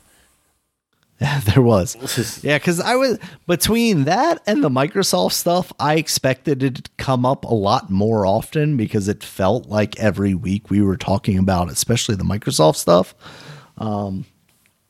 But it really didn't as much as I thought. And as we get now into the end of the year, we are going to start seeing these layoffs popping up a little more frequently, unfortunately. In August is when we found out that Red Dead Redemption was going to be coming to the Switch and also the PS4, but not the PC for some reason. Still lacking a PC port for that game somehow.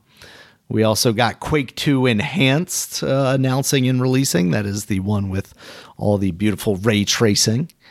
And the first time that we saw the PS5 Slim, and we weren't totally sure if it was a real picture or not. And we eventually found out in the next couple of months that it was, in fact, the real deal. This is also when Microsoft made a deal with Ubisoft to sell their streaming rights in the UK, basically to appease the CMA so they could get their deal through.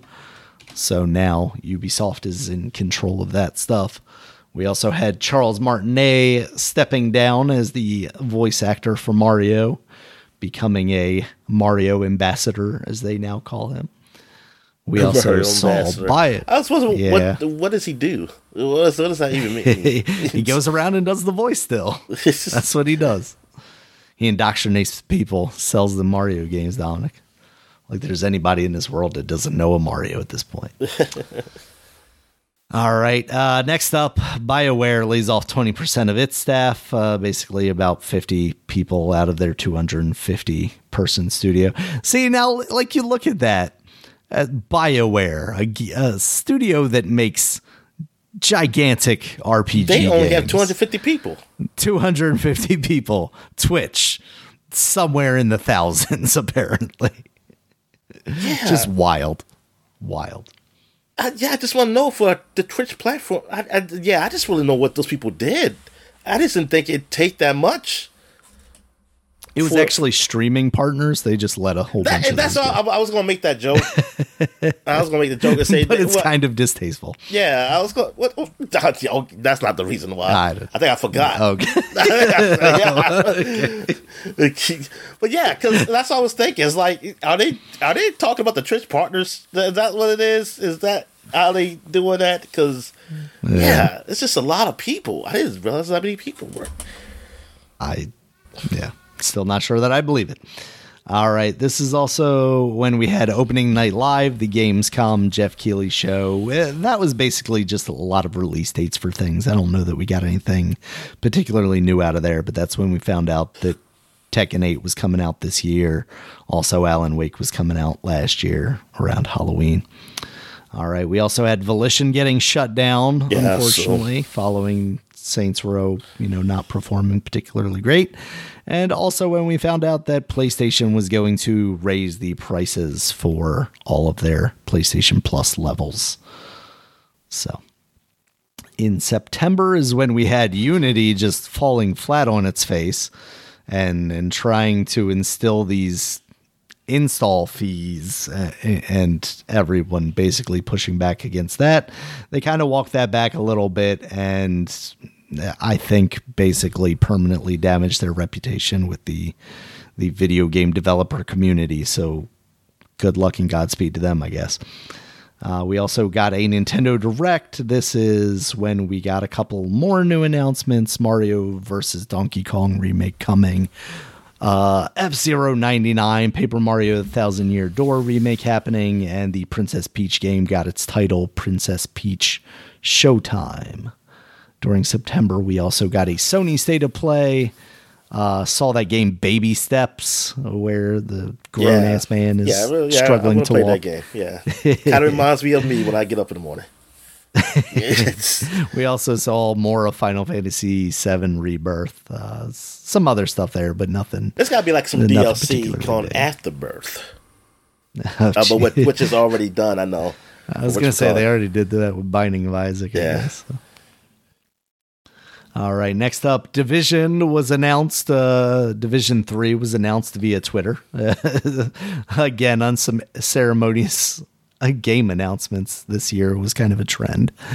Microsoft was granted preliminary approval by the CMA for their acquisition of Activision, so they finally, kind of won over there. Yep, and this is when they were saying like, "Oh yeah, it's going to be finished by October 18th," and then that kept getting delayed. But this was also when we had Microsoft leaking all of their own documents, and we found out about stuff like the potential for an Oblivion and Fallout 3 remasters, as well as their new console refreshes that will seemingly be all digital if they follow through with those plans.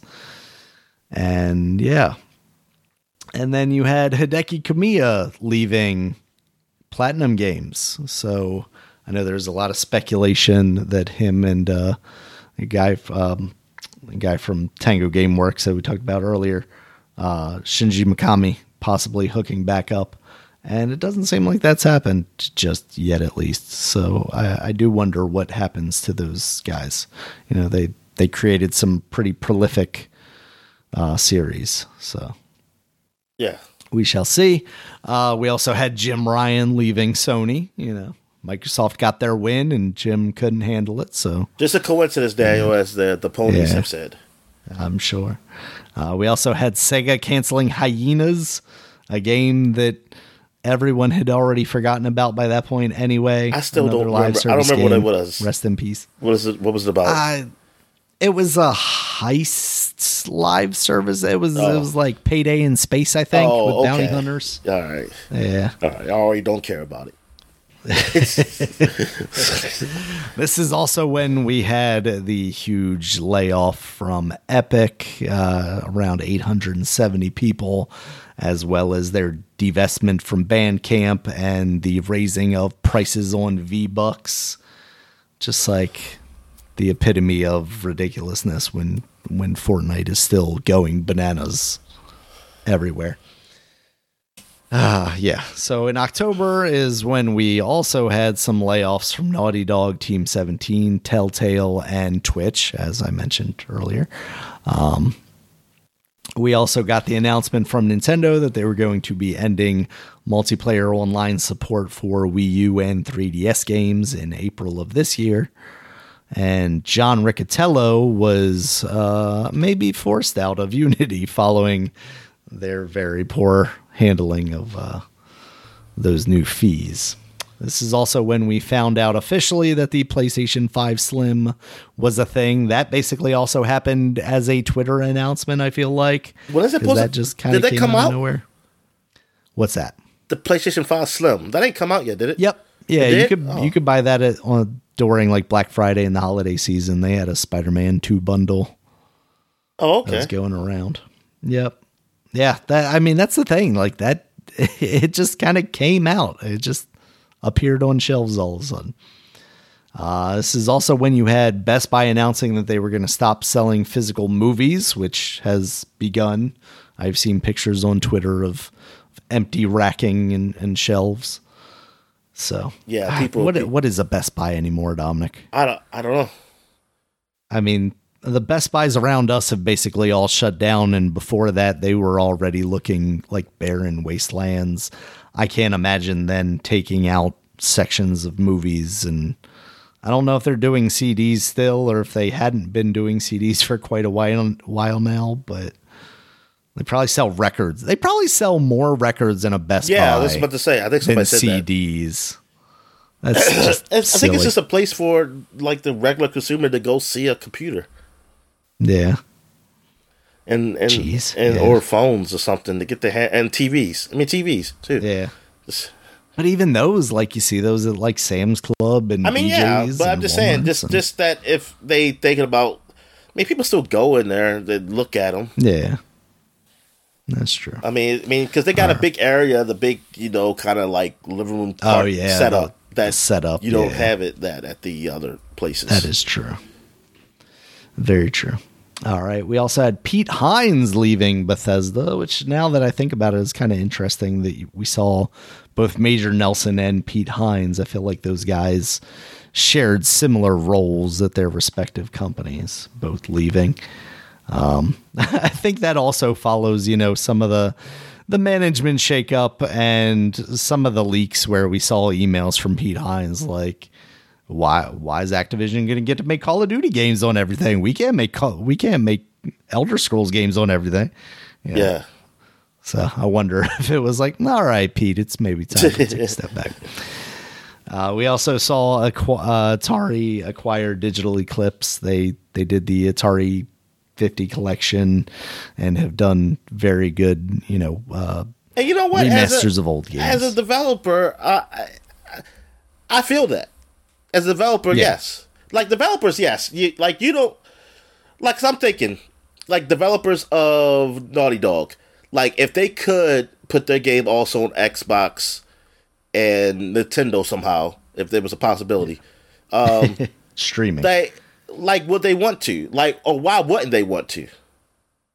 More work. That's it, right? Outside of that, but yeah, like wanting more people to be able to play your game. I would absolutely understand that. It's they're not the hired brass that's getting bonuses because it's exclusive to one console or another. Yeah, absolutely. All right. In November, we saw Nintendo teaming up with Sony for the announcement of the live-action Zelda movie following the success of the Mario movie. Live action. That's the thing. Live action. I don't. I just don't know that I want. Is he going to be honestly, I think in a lot of ways I would prefer a live-action movie just because you can make it Lord of the Rings, but at the same time, I don't know why it popped in my head the other day, but I was thinking about it at work, and I'm like, the story to Zelda, there isn't much there. The gameplay has always been what's driven that game. And like, what am I going to do? Watch this guy like go into a dungeon, acquire an item, and then fight a boss? No, they're going to make their own story, but it's just, to my point is that when they do that, it's like you could have just done anything. You didn't have to be called Zelda. But I mean, Zelda's going to get Daniel to go to the theater. You put the things that happen in Zelda, but I don't know, man. I'd rather for it to be computer animated like Mario. I mean, Mario, not of course not cartoony like that, but darn, yeah. Like the Space World trailer, the game that we deserved. That we never got. Live action, live action. Actually, you know what? What if they did like a Wind Waker art style Zelda movie? I would like that. I think that could be cool. All right, Dominic, next up, this is the announcement of the announcement trailer for Grand Theft Auto 6. We found out in November that we would be seeing a trailer for that game in early December, and sure enough, we did. Yeah. This is also when the Steam Deck OLED was announced and released, so we saw Bungie lay off 100 people following their acquisition from Sony the previous year. So, what a shit deal. We also saw Sony delay half of its planned live service games, which may be very closely tied to why Bungie had to lay off lots of people. We also saw Amazon lay off 180 people from their games division, and Embracer Group lay off around 900 people, Dominic. That should have been that entire company, I feel like. Embracer Group is like the farcest of companies. Like, I don't believe that is any more than just like one man sitting in a tax shelter in Delaware, just like saying they acquired all these things and having no idea what to actually do with them, even though I think they're like a European company. So I don't know, Ireland, some tax shelter in Ireland, I guess. Yeah, like that is just wild that Embracer the year before was just eating up all these companies, and then I guess did not get the money that they thought they were going to from the Saudi Arabian government and just absolutely fell on their face. Like they are one of the shittiest companies, it feels like, as we have seen over this past year. We also saw the announcement of The Last of Us Part 2 for the PS5. This feels like, in addition to the last time that The Last of Us was involved in the most unnecessary of remasters, this is part 2 of the most unnecessary remasters. This at least has a $10 upgrade, which could have effectively landed you this version of the game for $20 had you known to buy that game then and not now, because they're never going to drop the price of that PS4 version to that price ever again. And then in December, Dominic, we had, of course, the Grand Theft Auto 6 trailer, which looks awesome, but absolutely killed us with that 2025 release date. I was never expecting that to be the case. No, and was disappointed to see that. Especially because I wonder what we see between now and the release of that game. Are we going to get periodic updates of like, hey, we're going to get a character profile video or something? Yeah, like they did. That's what they did with the previous one. Yeah, like are we gonna see that every like 3 or 4 months or something? That like I don't that, see. I don't know how they did that with Red Dead Redemption either, because they did have like that trailer where say, hey, we're talking about the gameplay. And this is what you do. Like, I remember watching a developer. Well, I don't know if it was a developer talking, but it was almost like it was telling you all the mechanics and stuff of the game. Now, the previous Grand Theft Auto, they had a few trailers. Cause they had those one with each character trailer, and then they had an overall gameplay trailer. I don't know. Yeah. If they were doing like a deep like developer diary thing, man, that would be cool. Like, it would be. It's always developer diaries are always on games I don't care about. Like every time I see or games I don't really care about a developer diary for. Like, I think what's it called? Of course, Psychonauts 2 I think had that. Even though I liked the game, I just didn't. I don't know. For some reason, I didn't care about seeing a developer diary for it. And I think the one for that especially is just like. Add several hours and hours and hours, like 50 to 100 hours of footage, and that's a lot. And then I think Ratchet and Clank, maybe one of those Ratchet and Clanks or Insomniac games had it. Yeah, they. And for some reason, I was just because I was now if this was like maybe somehow early Ratchet and Clank on PlayStation 2, I would have been into it. But I think I just seen enough that I was just like I just want the game.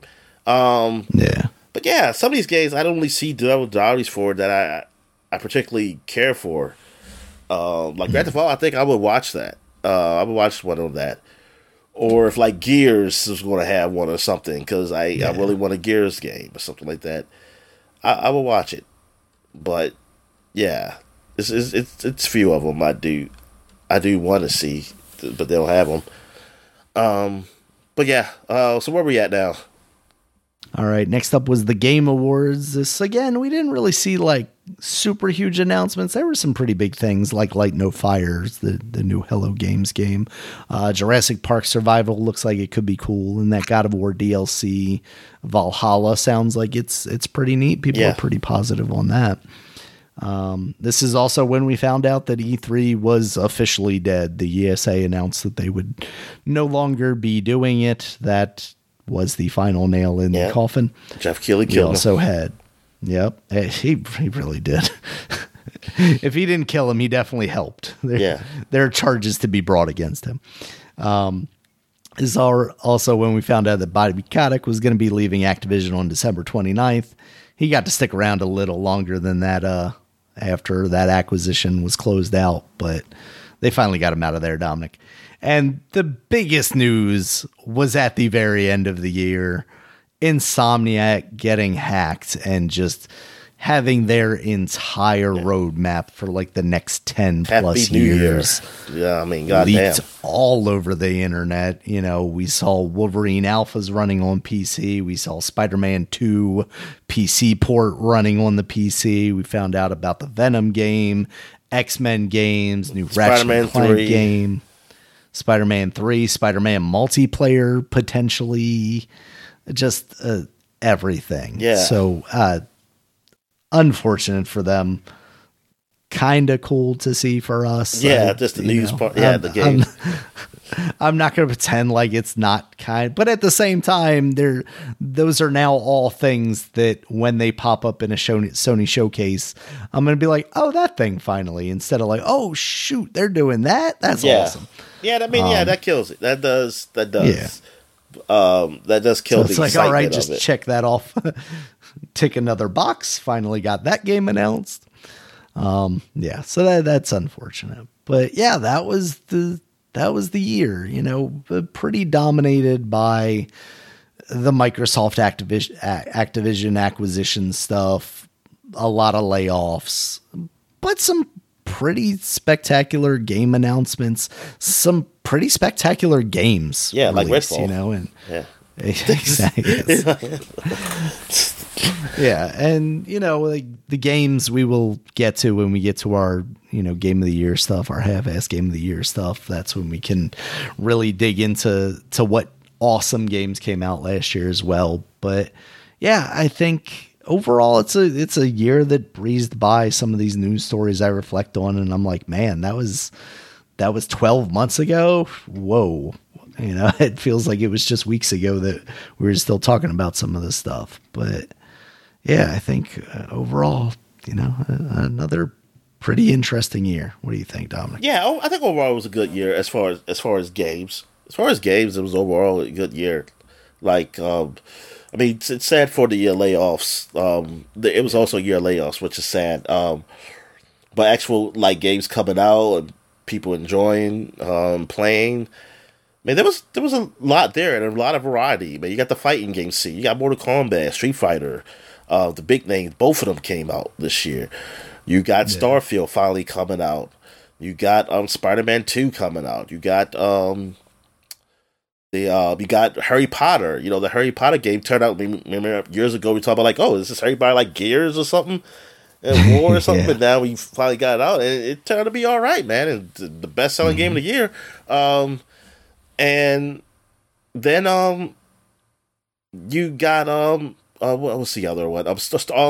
Zelda came out. It came huge. Super Mario, like Super RPG, that was a surprise. I mean, both games were a surprise, but the Super RPG was really a big surprise. Come out the remake, and yeah, man, it was a lot. It was a lot that came out. Yeah, a lot of variety. Baldur's Gate becoming as big as what it is. Even though, I mean, technically, a lot of PC people already knew about it because they been playing like the beta or early access. Nerds. But Baldur's Gate, because huge it is. Alan Wake 2, and actually being really good too. Like, people enjoy it. I mean, it's a lot, man. I mean, it was a great year for games. It's a great year. Definitely. All right, Dominic, I didn't say new releases before we got into the segment, and I'm not going to say them after because there was nothing this week. So that's kind of all we got for the podcast. Yeah. We'll wrap so this next week, I think maybe we do the half-ass, or I'll just do, because I will say how long this one would go, because I would say I was going to do what was the game of the years from 10 years ago and 20 years ago or something like that. But I think this is long enough podcast, so I can say that for next week or whatever we come back. Yeah, I think we could do that next week, as well as we'll have the Microsoft stuff to talk about. Yeah. And then I'm probably going to be out the next week unless we record on a different day. So that'll give us a little time to prepare the half-ass Game Award stuff. All right. All right, then. All right. Yeah, with that, we'll wrap this bad boy up. Thank you guys, as always, for listening. You can check us out on Twitter. Dominic's at DStallworth5. I'm at RegulusMB. The podcast is at Supapod, SUPAPOD. Supapod.com is the website. You can check us out there. It has links to all the places you can find us, including YouTube, where there's a video version of this podcast, as well as iTunes, Stitcher, Google Podcasts. Well, Google Podcasts for a little bit longer. YouTube Music, Spotify, Amazon Music, all those places. Basically anywhere you can find an audio podcast, we exist there. And if we don't, let us know and we can find ways to get there. And until next time, guys, talk to you later. All right, see you.